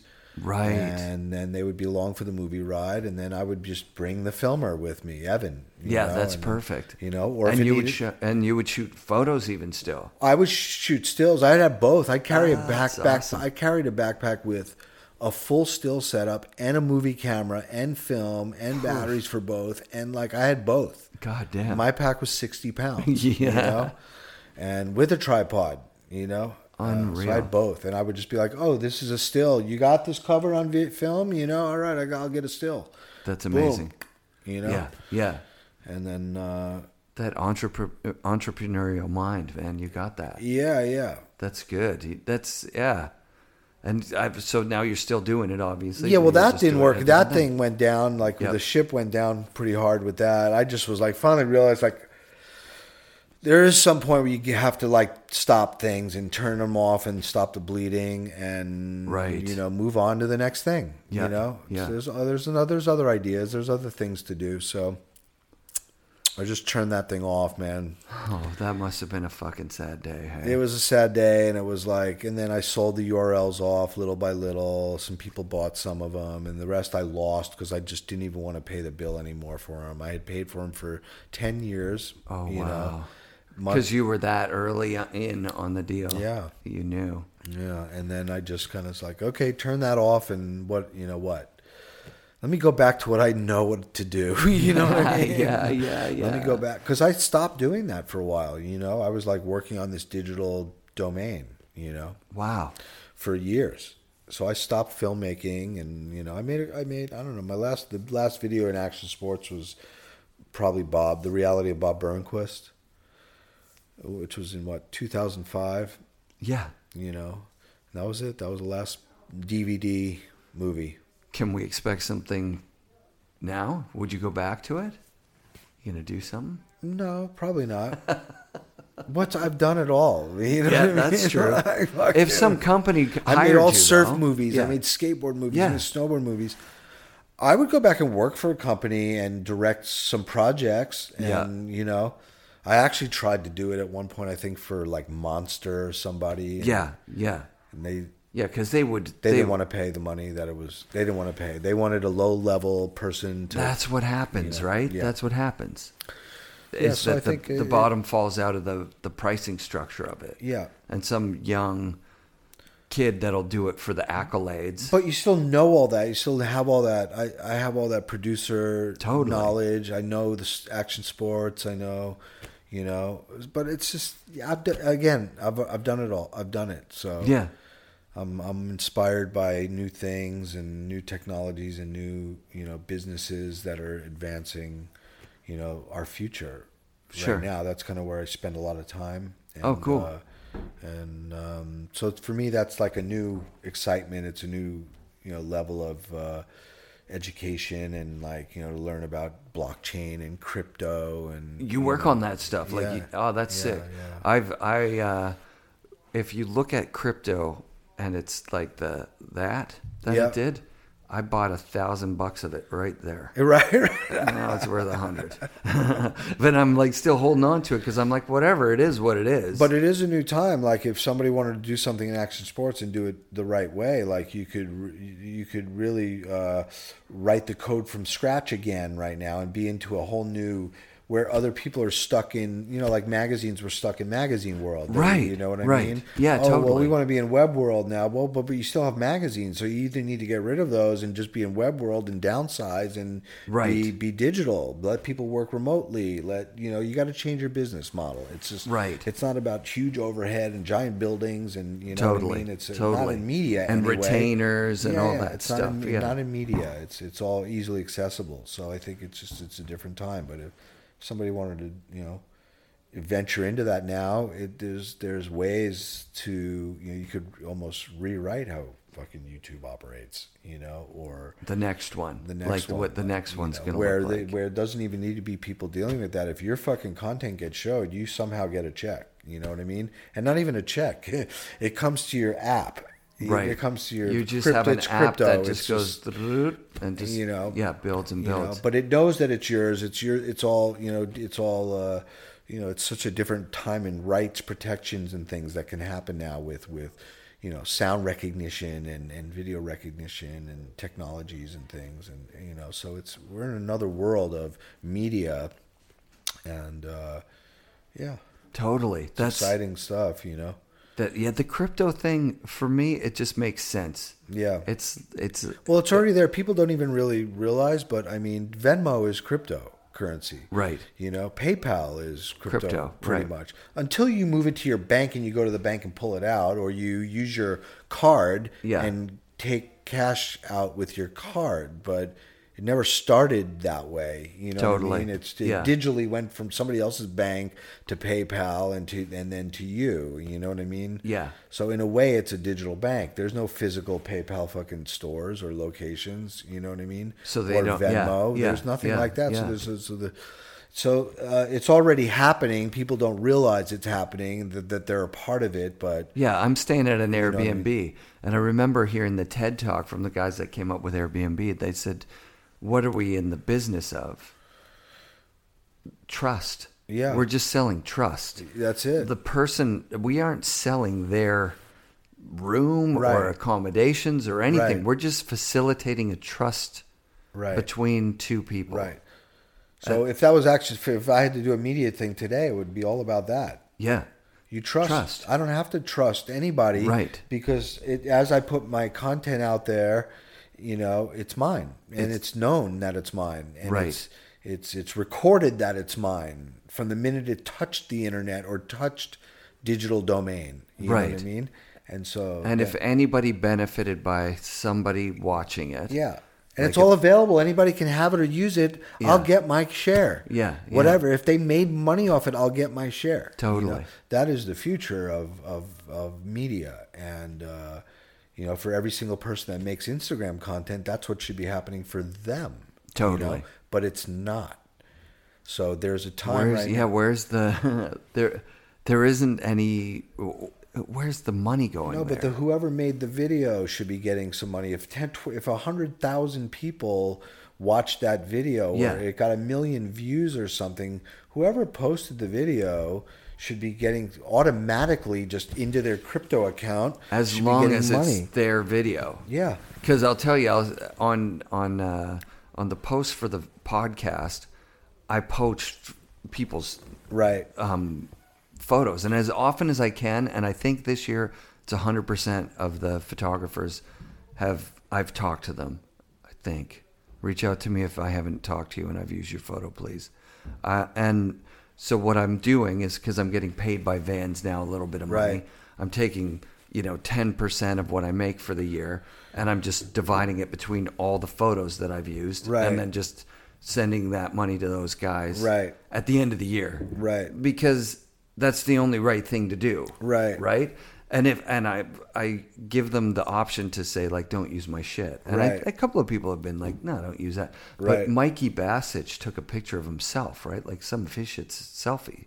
That helicopter drop, you know, the one that he did where it looks like it's insane. It's an insane shot. Yeah.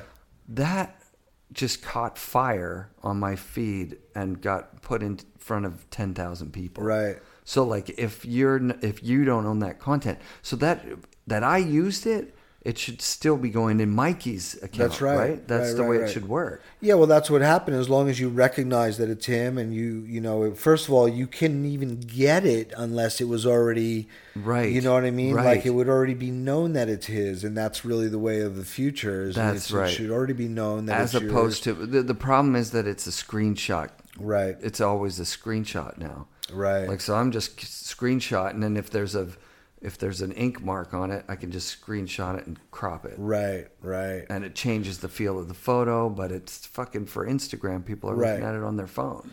Yeah, well, in the future, it shouldn't even matter. It would just be something that you'll just happen. Like you just do, you know. I agree with you. Do it that way. You just do it the right way, and then you just, you know, and then you can use the official photo. Well, and if it goes on YouTube and there's some ad money that goes somewhere, at least it goes 5% of it goes to that person, or 10 or 90, whatever it is. If their content makes up 40% of the show, then they get some percent of it, or whatever it is. I don't know, but that I think is just all going to happen very soon. It's already happening. I mean, in a way, like even like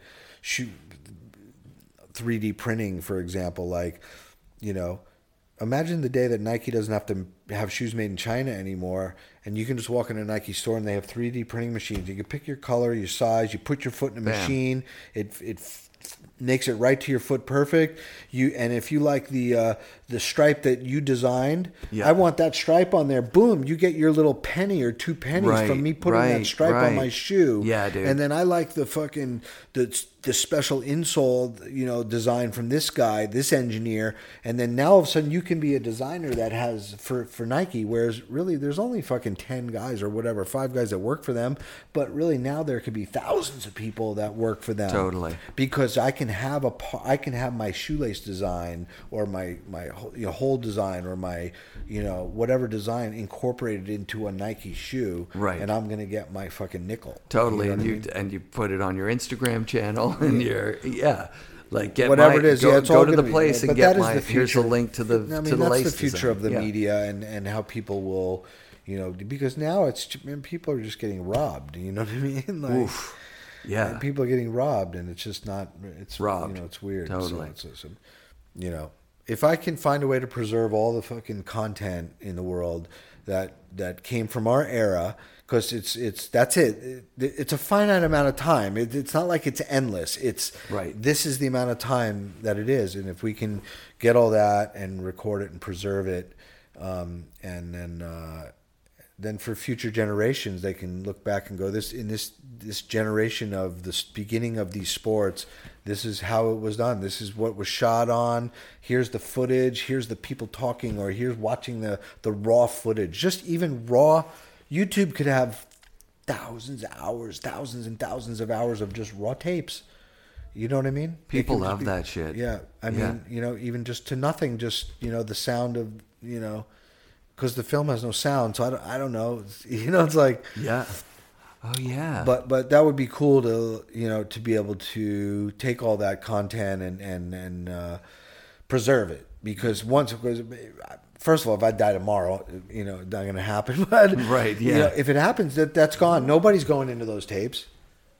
And nobody's going next door and taking those films out of the boxes and re-scanning them or nothing. Way. Nobody's ever going to do that. So filmmakers are dying, you know. Now from those generations are starting to, you know, unfortunately for people that have cancer or some weird things, they're going away. And what they're going to go away with them is all that history. It's all going to go away. Yeah, you were saying not on YouTube. That you need the person who shot it to help color correct it, because... Well, it's not so much the color correction, it's just be there. Because what happens is that they go there, and not everything needs to be color. You don't need to sit there every single shot of every single film take, you know what I mean, needs to be corrected, but at least in the process when you're going through stuff, you can identify who that person is. That's true. The biggest thing. Yeah. Because the only person that knows and even can remember possibly who's on those films is the people that shot those films. Yeah. So you have to get them now while they're alive and they remember, and while their films are still good and have like, they're not like melted. Yeah. You know what I mean? They're not totally. like humidified into fucking a mass of like nothing. You know what I mean? Or they're not dried to where they just break and they're brittle and there's nothing there. You know what I mean? Really, that's going to happen that soon. We can do this. Yeah. I mean, not me personally, but I mean, no, I asked for help. I'm not the only one that can do this. I know how to do it. I know what it would take. I know I've done all the math. I've done to figure out at least the model of it, Yeah. But it's not a model for profit, is what it has. It can't be a model for profit. It's an archive for. It's a historical thing. Yeah. For the history to have. Yeah. Forever, and that's it. That's all it is. And there is possibility to make money from it, generate revenue from it, in ways that are because if all this content starts to get rescanned, I mean, we can probably come up with at least a couple of movies. Oh, for sure. As it's happening. Totally. Because every one of those people telling those stories. If you were to pull a piece of one story out of that time or there's going to be some stuff that you find that is just going to be. Well, there's stories to tell. Anchors. There's stories to tell. Yeah. So that content can become movies. Yep. It can become TV series based content. Sure. It can be Hulu series. It could be, whatever, Instagram stories. It could be you do deals with Facebook and you put that content. There's all kinds of things that can happen with it. But nothing's happening with it if it's sitting there. And what has to happen is the process of getting it together and providing the opportunity for somebody like Mike Hatchett or MacDog, to come bring their films in and have somebody that's going to pay for all of the scanning, But I need you here for 3 months. You need to be in this community for 3 months so you can come in and work on this. Yeah. But that's it. After 3 months, it's done. So I'm going to pay you for 3 months. Yeah. I'm going to pay for the process to do it, and anything that we do with it is just going to be part of this organization that. It's a great idea. That can put this content out there in at least some sort of, media managed format. It would be nice. It would be nice to have. Yeah. It would be nice to have. Although, because it's not too long from now that it's all gone. That's crazy to think about. But it's absolutely true. Oh, it's true. It's gone. It's going away as we speak. Every day it's going away somewhere where it's in some garage that got flooded, or somebody's attic that's just dry as a fucking bone and hot, or somebody's moved and they just are like looking at it going, I can't put this in my new place. Or the filmmaker died and nobody has the wherewithal to go, why do I even want this? Like, right. Oh my God, that's gold. And then that person gets it and like they're just like, what? I can't pay for all of this. You know what I mean? Right. Like, no, it's endless, and it's not endless. It's actually finite, but it would take a coordinated effort, to get together with people to do that, and whether it's for snowboarding only or snowboarding and skateboarding and surfing and motocross, and then you have all the Crusty Demon stuff, BMX, and all the, like, everybody, BMX, And then there's the tapes. People have VHS tapes and they have Hi8 tapes, and so that's like another level of it. You know what I mean? But you start with the films because that's the most precious of the gold. You know what I mean? And then you go, there's lots of people that have 10 tapes from some historical fucking session, you know what I mean? Or some trip they went on. Every single one of us has that, like, somebody's got so that. So if there's a preservation fund that manages that and says, you submit this is what I have and this is what I'm trying to. This is what I have, and then we look at it and we're like, dude, can this even go in our fucking like anywhere in the time frame that we have to do this kind of stuff? Can we handle this, or is this just like bottom of the barrel? Like this is never getting done because there's way more critical stuff that's coming in our doors. You know what I mean? Yeah. So that's what it would take to make that possible. Because there's a lot of people that have that kind of stuff, and they're like, I don't know what to do with this shit. You can have it. Yeah, I just can't transfer even play it. Send me a tape. Yeah. You know what I mean? I can't even play it anymore. I don't have the thing. But at that point, it becomes digital domain with their name attached to it, and then That's it goes out there into all these different things, and whatever it goes into has their little tag on it. You know, yeah. Whether it's 3 seconds, 8 seconds, whatever it is, it has a little tag on it. So now, just as it filters out into the world for the rest of existence of, the world and the internet, or what will become blockchain style internet, and at that point, then it's all good. Then everybody's like protected and has their stuff, and the world has all of the history to see. That's so dope, dude. Yeah, that would be a dream. That's like a dream. I love it. You've got me completely on board. I'm like, oh fuck, that has to happen. We just need to find the right team that can go and get the money. Because here's the thing, you do need money.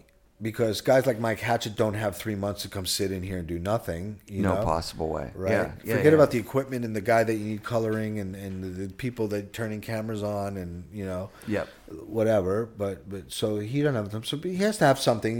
He's a family man. And you got a job. It's a job. Come here for 3 months. We'll give you a 3-month contract. Come in here and do this. And I'm going to pay for all your films. And for the rest of your history in life, you and your family and whoever comes after you is digitally insignified with this content. Right. I just made up a word, but yeah. I got you. I know what you're saying. It's fucking brilliant. It's a great idea. It's really easy and simple at the end of the day. It's not that hard. It's complicated. It just takes somebody to go that knows how to package this up and knows how to go raise money through philanthropy and the various ways to get it started, because that's what, whether somebody, puts in to get it kick-started and gets it going. Because I can start right here, Easy. It's all right here. That's free. I don't need to pay me. I'm here already. You know what I mean? Yeah. But but to provide this opportunity for people, and who's at the top of the list? Who's there? What? It's easy. Yeah. There's 20 guys maybe. You know what I mean? Yeah. In the world. In the whole world. And you got to start out small, and you buy a film scanner, Yep. And for $20,000. Sure. You can buy and I already have a Super 8 scanner, so but that's it does 1 frame a second. Oh, it's God. like it would take not even 1 frame a second. It takes like all night to do 1 roll of film on the Super 8 scanner. Right. Okay, but if you had 5 of those, they're only $1,000 each. So if you had 5 of those scanners, you could do quite a bit of film every day. You know, it's just 1 frame at a time. You come back the next day and 1 roll's done. But you have an HD scan of that film. Yeah. And then and you can buy a 16 millimeter scanner. And nobody shot 35 really. I did a little bit, but no one else really did. It's crazy how good that looks. And then but you could scan if you got a 16 millimeter film scanner, and you got somebody that knew how to color correct the shit. You could. That's all you need to get started. You know what I mean? Right.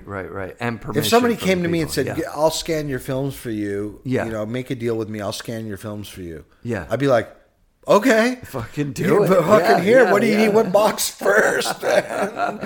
You know what I mean? So if we had a scanning, I'm gonna build a scanning fucking thing right there. Scanning suite, yeah. A scanning suite, and then bring the guys in while they're watching their footage getting scanned, and they're right here. It's scanning. It's projecting on that wall right there. The scanner's guys working over there, and we're saying, "Oh, this is there's West Makepeace. Fuck, we went to Utah. Me, Kevin Young, blah blah blah, and we did this, and then it's just archived, and you can embed that in the video. Yeah. Like you can embed, that is so and so. Then it's archived, and then it's archived properly. Now, whether you want to edit it, even if you don't want to use that voice, you could just take the footage. At least you know who it is and where it is and what it is and what it represents, and then that's fucking cool, man. Yeah. So that's kind of just a wacky idea. It's not that wacky. It's it's not. But I have talked to people that tell me it's wacky. I have talked to no way. C.S.C. Wallace told me that was wacky. Like, yeah, it's a good idea, but good luck. Nobody's going to give you money for that.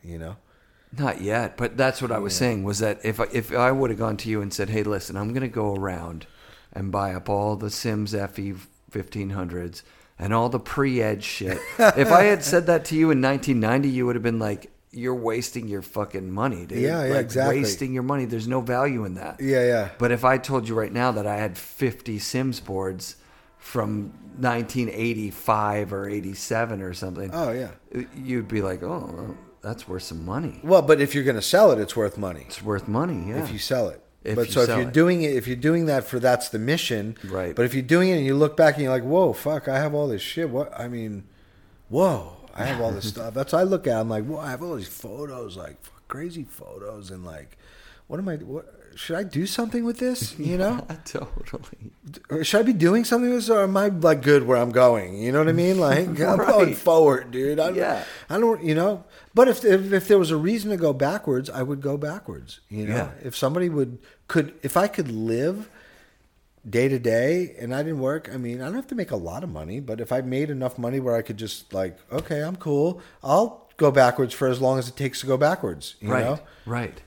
Because I don't care. Right. It's fun. That's like, I'll relive that memory till I'm dead. Yeah, yeah. Those were the best times. That's what I'm doing with the show. Yeah, so if somebody's paying for all of that, if it makes it possible that we can just do what we do, just like I did when I started. Like, somebody paid my way. I just did what I could do. I bought film with the money, you know? Yeah. And I went out and I got these guys were all fucking stoked, you know? Yeah. And they weren't the guys that Hatchet was calling anyway, you know what I mean? Sure. He had his crew, you know what I mean? And Mac Dog had his crew. And yeah, when they went to Whistler, they want the fucking Whistler look. They're not stupid, you know what I mean? Yeah, totally. Just like if I go to Tahoe, I want fucking, you know, fucking Jim Rippey to take me around. But I ain't getting Jim Rippey. I got to go with fucking, you know, I don't even want to say somebody else. You know what I mean? I hear you, dude. So totally, and not that that's wrong, bad, because for me, it's not even about that. You know what I mean? Although I want to make the best movie, you know. Yes. So I'm like, it's a competition at some point. You know, you're like, fuck, how am I going to make a better fucking movie, man? My guys aren't as good as those guys. You know? Right. I don't get A guys. I got B guys. Sure. Well, I got to make cooler shit, man. I got to get more creative. I got to fucking make it be, you know, but I don't know, it is for them too. I mean, for Mac Dog, it's the same. For Hatchet, it's in their blood. It's like, that's what drives, you know what I mean? Totally. So for me, I'm just like, I'm going to put so much more effort into fucking whatever. I don't know what, editing, you know? Yeah. Music selection, like, I'm going to make this work for everybody. And sometimes you luck out and get those guys just before they become the Hatchet Well, guy. that's it. I had Devin for a while, and then all of a sudden he just, you know, kind of Hatchet called him up on a couple of trips. Mac Dog called him, and all of a sudden he was with them, and you know, I found a lot of guys. We found a lot of music. People before they blew up. With those things, it was like you either broke the athlete or you broke the music, or we were trying to like. It wasn't even trying. You were just zeroing in on who was good that wasn't you being taken, you know what I mean? Exactly. I mean, you only get however many guys in a movie. Totally. I mean, you can't film with everybody, so you got to have your crew, you know? Right. Yeah, it was just right now that I was realizing, like, there was a moment where you called Devin and you're like, "Where are we going this year?" And he's like, "Yeah, I gotta go with Mac Dog, or I gotta go with Hatchet." And I was like, "Oh, okay." And it's like almost like a fucking girlfriend leaving you, man. Yeah. It's weird. It's a weird feeling. Like in filmmaking, that's a weird feeling. You work with somebody, you build them up, you get them to somewhere, but they're gonna move on to the bigger guy. You know, I'm not the biggest guy in snowboard movie making. He you know, still talks about you though, like it was. He recognizes how big of a deal it was that you got him where he got to. Yeah, that's cool, man. And you know what? In looking back, again, now I look in retrospect and go, man, that's natural for anybody. In any position, in any endeavor, it's you're trying to better yourself. You're trying to do better for your sponsors. Your sponsors getting political. It gets political at some point, you know, where sponsors are paying. Hey, I'm paying these guys. You need to go with them, you know. Yeah. And they're like, oh fuck, okay, I'm down, you know, but like he's gonna be bummed, you know. Totally. I had that happen to me a lot, man. I mean, you know, where guys would just, no, I'm going with this heli crew, or you know, I had a crew set up to go up at Whistler one day, and Todd Richards was supposed to be with us, and this is after he won the West Beach. You know, he's supposed to be out the next morning with us on a helicopter, and then he calls and he doesn't even call. He doesn't show up at the helipad, and we're calling up. You know, fucking I don't even know who's in charge of Morrow at the time. You know, like, dude, where the fuck is Todd? Brad Stewart or someone like, where the fuck is Todd? Like, what the fuck? You know? Yeah. And then calling Todd, I'm like, dude, what the fuck? You know? And then like, oh, dude, I got to go with Mac Dog. You know? And I'm like, what? And then, you know, and then I got to call somebody last minute, you know, like, a girl maybe, or like like top girl, top, like like okay, down. Who wants to go? A lot of people want to go. Everybody will go. You with the fucking trans world dude. You with the fucking it's a huge trip. Evan, it's So at Whistler, and with fucking Al Clark and whatever. It's like so. That's gnarly. See, I didn't know any of this stuff. It's a hard thing to swallow, and you feel it and you know it, and it's just you just got to move on. And is it like how it would be with a girl where sometimes you don't know? We're not broken up. Like you just went with Mac Dog. That's fine. We'll do the next trip in Utah. I'm going to Utah. You're going to be in Utah? Oh yeah, these are your friends. You know what I mean? They're friends before anything else. You're like, dude, all right, later. You know what I mean? Like, fuck, that sucks, man. Yeah, that hurts. Fuck, man. I want to, but it's always at the end of the day, is your friend. Yep. And you respect each other, and then you both grew up a little bit together. Sure. You know what I mean? And you both got to the next level, and I was never the big snowboard filmmaker, you know what I mean? You were, though. That's the thing, is that you, like, if there are 20 it was guys. like the Twin Towers, and I was like the fucking, I don't know, the Chrysler building or something. You're there. You're there. Exactly. But I knew, because my distributors would tell me. I knew what was going on. The distributors were like pretty told you what was going on. Of course. They give you numbers or whatever. They say, like, we did this many of these, this many of those, this many of yours. You're third, you're fourth, you're fifth down the list, sure. Okay, what do I need to do? Like, fuck, I gotta sell more videos, like, how do I sell more videos? Fuck. These guys. And then it's all these guys are like, right. I gotta go somewhere in between these two guys, Yeah. Well, there also with was less talent. And with less budget too, right? Because you're gonna have to. They're also buying full page ads in both magazines and Heli Time and it's money. You're working with you're making, and they were right on the edge of what they could do too, right? Like probably those guys were this close to going bankrupt every year, and hoping that the film sells 20,000 more than it does or whatever. Yeah, I had no idea what they had going on, but I knew for me all it was about was I had a budget. This is what I lived on all year long. Yeah. When I got to the end of the line, if I sold 5,000 videos, I was making some money. Yeah. It didn't even matter. So I would make a little extra money, but I already have my budget for next year going, and then I was like stuck. Hoist the Next movie this year, it was 3 songs for the credits. And it like during the credits they run the music credits. And then it says credits 1, credits 2, credits 3 for the songs. Wow. And me and TJ were like, what could possibly be? How could you have credits that long? But then it's like sponsor after sponsor after sponsor after sponsor after sponsor. Every single mountain and every single place they stayed. Right. And every restaurant. Well, maybe not the restaurants, but like... So that's why they should make a movie about each trip. Each thing, It's its own thing, sponsored by them. They went to Europe. They don't want some U.S. sponsor in Europe. Yeah. Just go get a Europe sponsor for that trip and go with those people, those European dudes and those things, and then that's your audience. You know what I mean? I have this idea for a show. Have you ever watched Comedians in Cars Getting Coffee? It's Jerry Seinfeld. He interviews a comedian. Oh, yeah. Well, I want to do that with Devin Walsh, going around the world interviewing snowboarders, and they tell us about their home mountain. Right. And they say, this is the best run. And then we get them a home mountain to pay for the shoot. And we get the home mountain to open up half an hour before. Right. For the one run that the guy chose. Right. And then we talk about the run. And we talk about the hits in the run. Oh, yeah, that'd be great. Man. And then we only shoot on like a sunny POW day if we can. Right. Like on a really good day. If it's a groomer day, we have to do a groomer day. But it's like first tracks with Devin, who can ride anything. So that's good.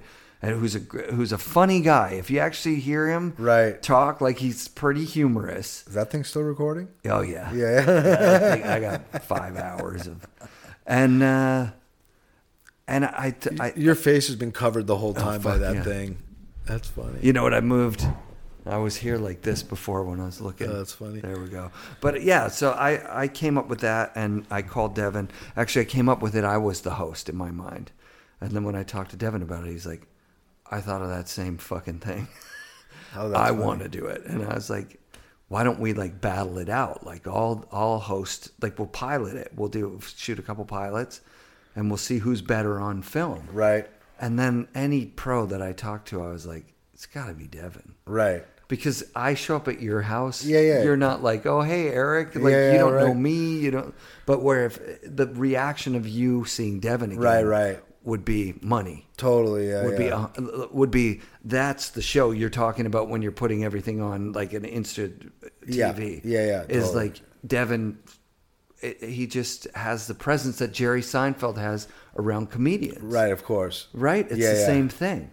Any fucking pro that's never even met him would be honored to show him their home mountain, the best run. Right. Like, hey, I like to hit this way. Totally, or, you're going to want to hit this one switch because we're coming off the toes here, or whatever. Right. It would be fucking gold. Yeah. I think it'd be gold. Yeah. But we're going to shoot it. We're going to shoot a pilot. Yeah, actually. cool. Yeah, that's what you got to do. You just got to do it, man. That's the deal, man. We'll have to do one in Tahoe with somebody. Yeah, I shot a pilot with a show once with Trevor Andrew and Roman. Like, man. Oh, man, it was fucking... It's nuts. The trailer is fucking nuts. What was the show? No one's ever seen it. It was called... let's see, what was it called? Oh, my God, man. I gotta think. Was it a Burton project or was it? No, it was just a project I did with Trevor. Sick. We were like, oh, we're gonna do a TV series and try to go pitch it and see what we can do. Yeah, because he's that guy. He's got that like. Yeah. He's so quirky now. When you see him, he's like a fucking Andy Warhol. Or something. Yeah. I talk to him all the time, but it's like, man, what was the name of that show? Man, it's perfect. Anyway, what was his concept? Was it like it was just a fucking? Or? Oh, it was just like a reality show. Reality show. Yeah. The show. I'll have to find a trailer, man. It is just out of control. It's like Derek Height said that he shot a pilot with Craig Kelly and Metallica lead singer James Hetfield, where it was like Craig and him were going to take celebrity like snowboarding, yeah, and they did one, and and it was fucking James Hetfield, and they got to party with Metallica, right? Like, that was really a different time, wasn't right. it? Like where it was like snowboarding and MTV. It's going to be, how do we make? Well, that's why we did that pilot. MTV. That's why we did that pilot. We were like, oh, we're going to make a show, and yeah. Well, because snowboarding was so hot. It was called Dropping In. Yeah, dropping in. Dropping in. That's fucking awesome. Do you have that somewhere in here? The pilot? Yeah. Yeah, it's on a hard drive somewhere. Yeah. We gotta fucking. You gotta watch it. I probably have it pretty close too, because it's one of those things. I'm like, nobody's ever seen this. That is what I'm talking about. Is people would pay for that kind of content. Oh, that on its own, like the 12 minutes that it is like just out of fucking control. I love it. That sounds amazing. Yeah, it is. It's cool. Fuck, this has been the most fun ever, dude. I could stay in here all day and start pulling stuff out of boxes. Yeah. And I noticed those binders over there. I'm like, fuck. Skating in 1994. Oh, what's in that binder? Yeah, there's binders I can't even, like, I had to put a bunch away, and I'm trying to figure out a system and figure out what photos I need to at least narrow them down. Sure. I can't just have everything of everything. I'm going to narrow them down, somehow do an edit, and then I'll either send them to scan, and then I'll pick out whatever, 20, so I can do my little whatever. I got a show too. Right, right. You know. Yeah, man, I think that's what I'm going to call it. I have a show too, or I yeah, that makes sense. That's fucking awesome. Yeah. I got a show too.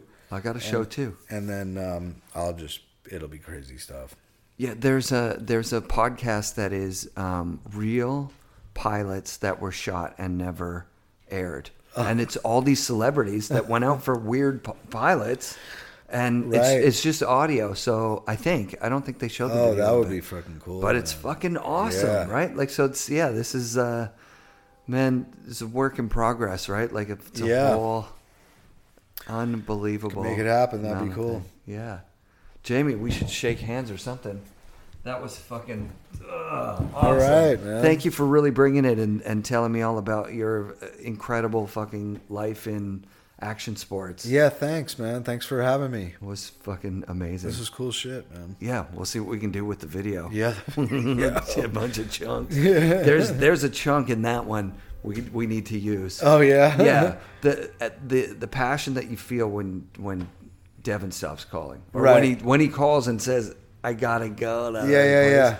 That's a movie moment. Yeah. Because I don't know that. That's what's the best with the podcast. Yeah. Is the things that I have no idea where. There's a lifetime of that. Yeah. Skateboarding, everything. I mean, everything, you know. It's always like a challenge to get really, who do you really want? I mean, you're a filmmaker. Who do you want to be in your movie? Oh, fuck, you know. Well, right. I can't really have who I want, you know. You can't have, it's not like fantasy fucking football. Right.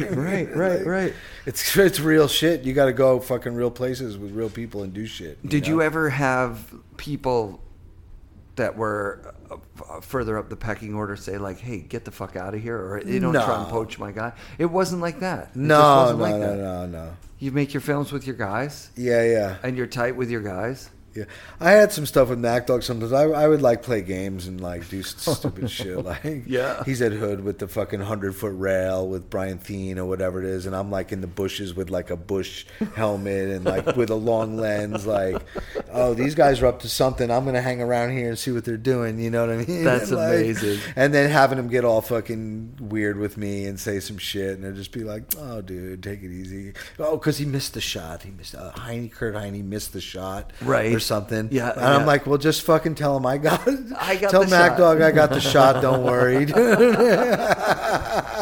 Oh my god. So it's all kinds of shit like that. You know what I mean? But nothing ever. Like they were always respectful, respectable peers. You know what I mean? And, right. And it's just one of those like inside hurt feelings. You know? Yeah. That you just you lose your girlfriend or she tells you she don't want to see you anymore. It's not like you go around and tell your friends. It's just all of a sudden you're just you're apart, but you're sick, but you're not trying to tell your friends. Like, dude, what's wrong, man? Oh fuck. You're just like, oh fuck. Who else? Okay, who's next? You know? That would happen too with sponsors. Some people get a chance, you know. Yeah. Oh, sponsors too. We're right. not giving you money anymore, or and then you're like, wait, why? And they're like, oh, we're going to sponsor the Mac Dog film. Or whatever. Oh yeah. And you go, oh yeah, it happened plenty of times. Oh man. fuck, you know. Yeah. So you're almost like, damn, I've promoted you guys too well. Right. So now you're making money. And then you're gonna move up to the next fucking pay scale. Yeah. I mean, most of the companies were always pretty loyal. You know what I mean? Unless they were going through hard times or something. It's not like I had Burton giving me a bunch of money like they were those guys. You know? Right. I mean, I was getting kibbles from Burton compared to those guys. You know what I mean? Yeah. I was like on a $10,000 sponsorship, not a fucking $50,000 or $100,000. But when you really do that math, I mean? it's not really that big of a difference. Do you know what I mean? Like 10 grand's 10 grand. It's right. You can make some shit happen. Yeah, well, 6 of those sponsors is enough to make a movie almost. You know what I mean? It might not be enough to hire Evan full time and to go, you know. But I have movies that I've made for $60,000. Yeah, you know, even less actually. Not movies, but projects. You know what I mean? But I mean, I've made that was probably my lowest budget, 60 to 70 grand to make. And then you got to manage that money for the whole season, the whole year. But again, like I said, I was doing stuff for on the side to pay for those companies, pay your mortgage and buy your food. Well, like Airwalk was like paying me to make videos for them. That's they dope. Sponsored the movie, but then they actually paid me to make videos for them. So that's sick. You know what I mean? That was it was easily within the budget of the movie, and having those couple of little side deals was easy enough to travel around the world and stay at people's houses for 3 weeks. Yeah. Or 2 weeks, I mean, That's a whole other thing, Kevin isn't Young's it? house for months. You know what I mean? Or Sluggo's house, or you know what I mean? I mean, it wasn't until later when I had bigger budgets that I was getting my own place. You know? Yeah, and then it's hard. It's impossible to go back, right? Like you're not like have your own place for a few years, and then you're like, hey, Sluggo, can I stay at your place this year? Yeah. What happened to your budget? You're like, I never really it just progressed and just was whatever. Or sometimes I would stay, and other times I'd get a place, and depend if I was going there for a week or 2 weeks, or I was going for a month. Right. So that's really what it came down to. That's cool. If I was somewhere for a month, I mean, but if I was going for a month with that person, I would go stay with that person. Of course, because you're basically immersed together. Like if I go to Europe, I'm staying with Nico Droz or Bab Charlet or Bab Charlet was so fucking you know, good. Or that's like those are the guys where I go stay. If we're going to Voyage, you're going with Nico Droz. If you're going to Chamonix, you're going with the Babs. You know, sick. And, you know, so I got to get Babs on the show. Yeah, that's like he's one of those guys that I never thought I could ever. He was one of those guys that I was like. He was like you know, very elusive, very hard to get with, very, you know what I mean? Like kind of quirky, private guy. Yeah, right? yeah. But like, we became really good friends, and yeah, I went and stayed there for winters. Every winter I would go stay there. And where was David Vincent? Did you ever shoot with David Vincent? No, maybe he was on one French or something, wasn't he? Yeah, he was French. Yeah, he lived there too. Yeah. He was fucking sick too. Yeah, he was a Red Rider too. That would be a good way to go too, is to go over to Europe and like steal some group of. Well, that's what I did. I was like probably.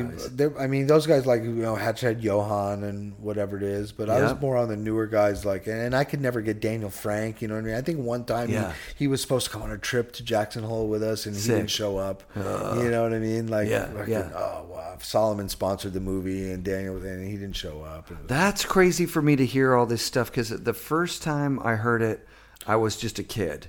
That the guys who are in the magazines have sponsors who buy ads in the magazines. I was like, that's cheating though. That's not showing it's not it's not a true representation of the sport. Right. But then, fuck, dude, how do you think that the photographers get paid? How do you think that the movies get made? They can't just get made. A guy can't just go and hope to sell videos based on... Yeah, like Burton's not giving you money unless you're filming with a Burton guy. Yeah, that would be... Yeah, exactly. Well, who are you filming with? Oh, okay, you got somebody. Yeah, we'll give you some money to help work with him. Right. You know, but as soon as he gets good enough, we're going to put him over here. You know what I mean? Because we're moving him up the line. Yeah, that's what TJ was kind of saying, that he had a chance to work with MacDog, which is a real big honor. Right. But then the sponsors didn't come through and pay the money. And I'm like, oh, so even MacDog could be working like, hey, you're good enough to be in my movie. Right. Now go tell your sponsor, who I've never got money from before, that it's going to cost $15,000 to get you 3 shots and a name on the movie. Yeah, and I was never like that specific about things. I heard stories about specificity. And I'm not saying they did, but it was something like that. I think it was more like, hey, I only have room to bring so many people on every trip. You know, hey, I'm going to go on this trip. Are you supporting the movie? Who's available? Who do you have? I mean? Yeah. Or it really came from the other way. It really came from the writers that you were friends with. You're like, all right, you know, you got to do some shit, and I got to do some shit for you. So you need to go tell your guys that I'm going to be calling them. You know what I mean? Yeah. And that's kind of how that's pretty much how it works. Period. Right. You know what I mean? Right. Because the companies don't know. Like even the MacDog thing. Like the companies don't know that a MacDog movie is much more valuable. Kurt Morgan is not making a movie. Without Travis Rice. Right. He's not making a snowboard movie. No, you know what I mean? No. It's exactly. Travis Rice saying, I'll make a movie with you, Kurt. Totally. You know what I mean? Totally. I'm going to make the call. I'm going to get the money. You know? I shot a couple shots in Hood with Richard Chesky. And then I called him years later and was like, hey, do you have a copy of your movie from, it would have been between 93. He's like, holy fuck, dude. No, I don't. First of all. I get a lot of calls from people like, dude, can you send me those? Like, do you have that? Or, you know what I mean? I wish. I mean, if I find it, I will send it to you. But I'm not looking. I'm not going through everything to find. You don't even know what movie it was. I'm pretty organized. I mean, that's pretty I'm like, you know, and the film boxes are the same way, but it's gnarly to find people. I wish I could give everybody their stuff, but if the film preservation happens, then everybody can have their stuff. That's fucking sick. Yeah. Well, let's Easy make enough. that happen. Yeah, we that just would be need cool. some philanthropist that understands archival That's right. needs. That's right. And he has a kid that loves snowboarding. Oh yeah, that's it. You gotta. That's the key. You find the you know what I mean? Yeah. If I was going to work with somebody, I'd tell them, this is what you got to go do, man. You got to find the philanthropist that's got kids that loves these sports, man. That you would, know what I mean? That would want to meet the that's guys. That age. That's just at the right age. It's not like a little kid, but it's like a, you know what I mean? I don't know. They can grow up and go, oh yeah, that's our library. We made this happen. You know? It's they don't called. Care. They got so many fucking millions. They don't even give a shit. It's called the Carnegie Library. That's right. Archival footage of digital. Of action sports. Yeah, I love that. Yeah. Awesome, man. All right, I'm gonna turn this off. All right. Fuck yeah, mouse. Effin' Rad shout-outs this week to my daughter Emma, who came up Seymour with me yesterday. We had a blast, and she still rips, which is rad. I love that snowboarding is a part of her life and that she gets so much enjoyment out of it. It's so much fun to go ripping night laps with POW falling with your daughter. It is just fun. At one point she says to me, "Is it fun for you to be the fastest person on the mountain?" And I was like, "Yeah, kind of, I guess," as you're kind of, weaving through the jerrys that are sitting on the ground or going real slow. And I realized that she was asking because it's cool for her. She loves doing that. And I'm really proud of my daughter in so many ways, but definitely in having good style on a snowboard. That's fucking rad. All right, be sure to come back next week for another episode of the Effin' Rad Snowboarding Podcast, presented by Vans and brought to you by SIA Productions.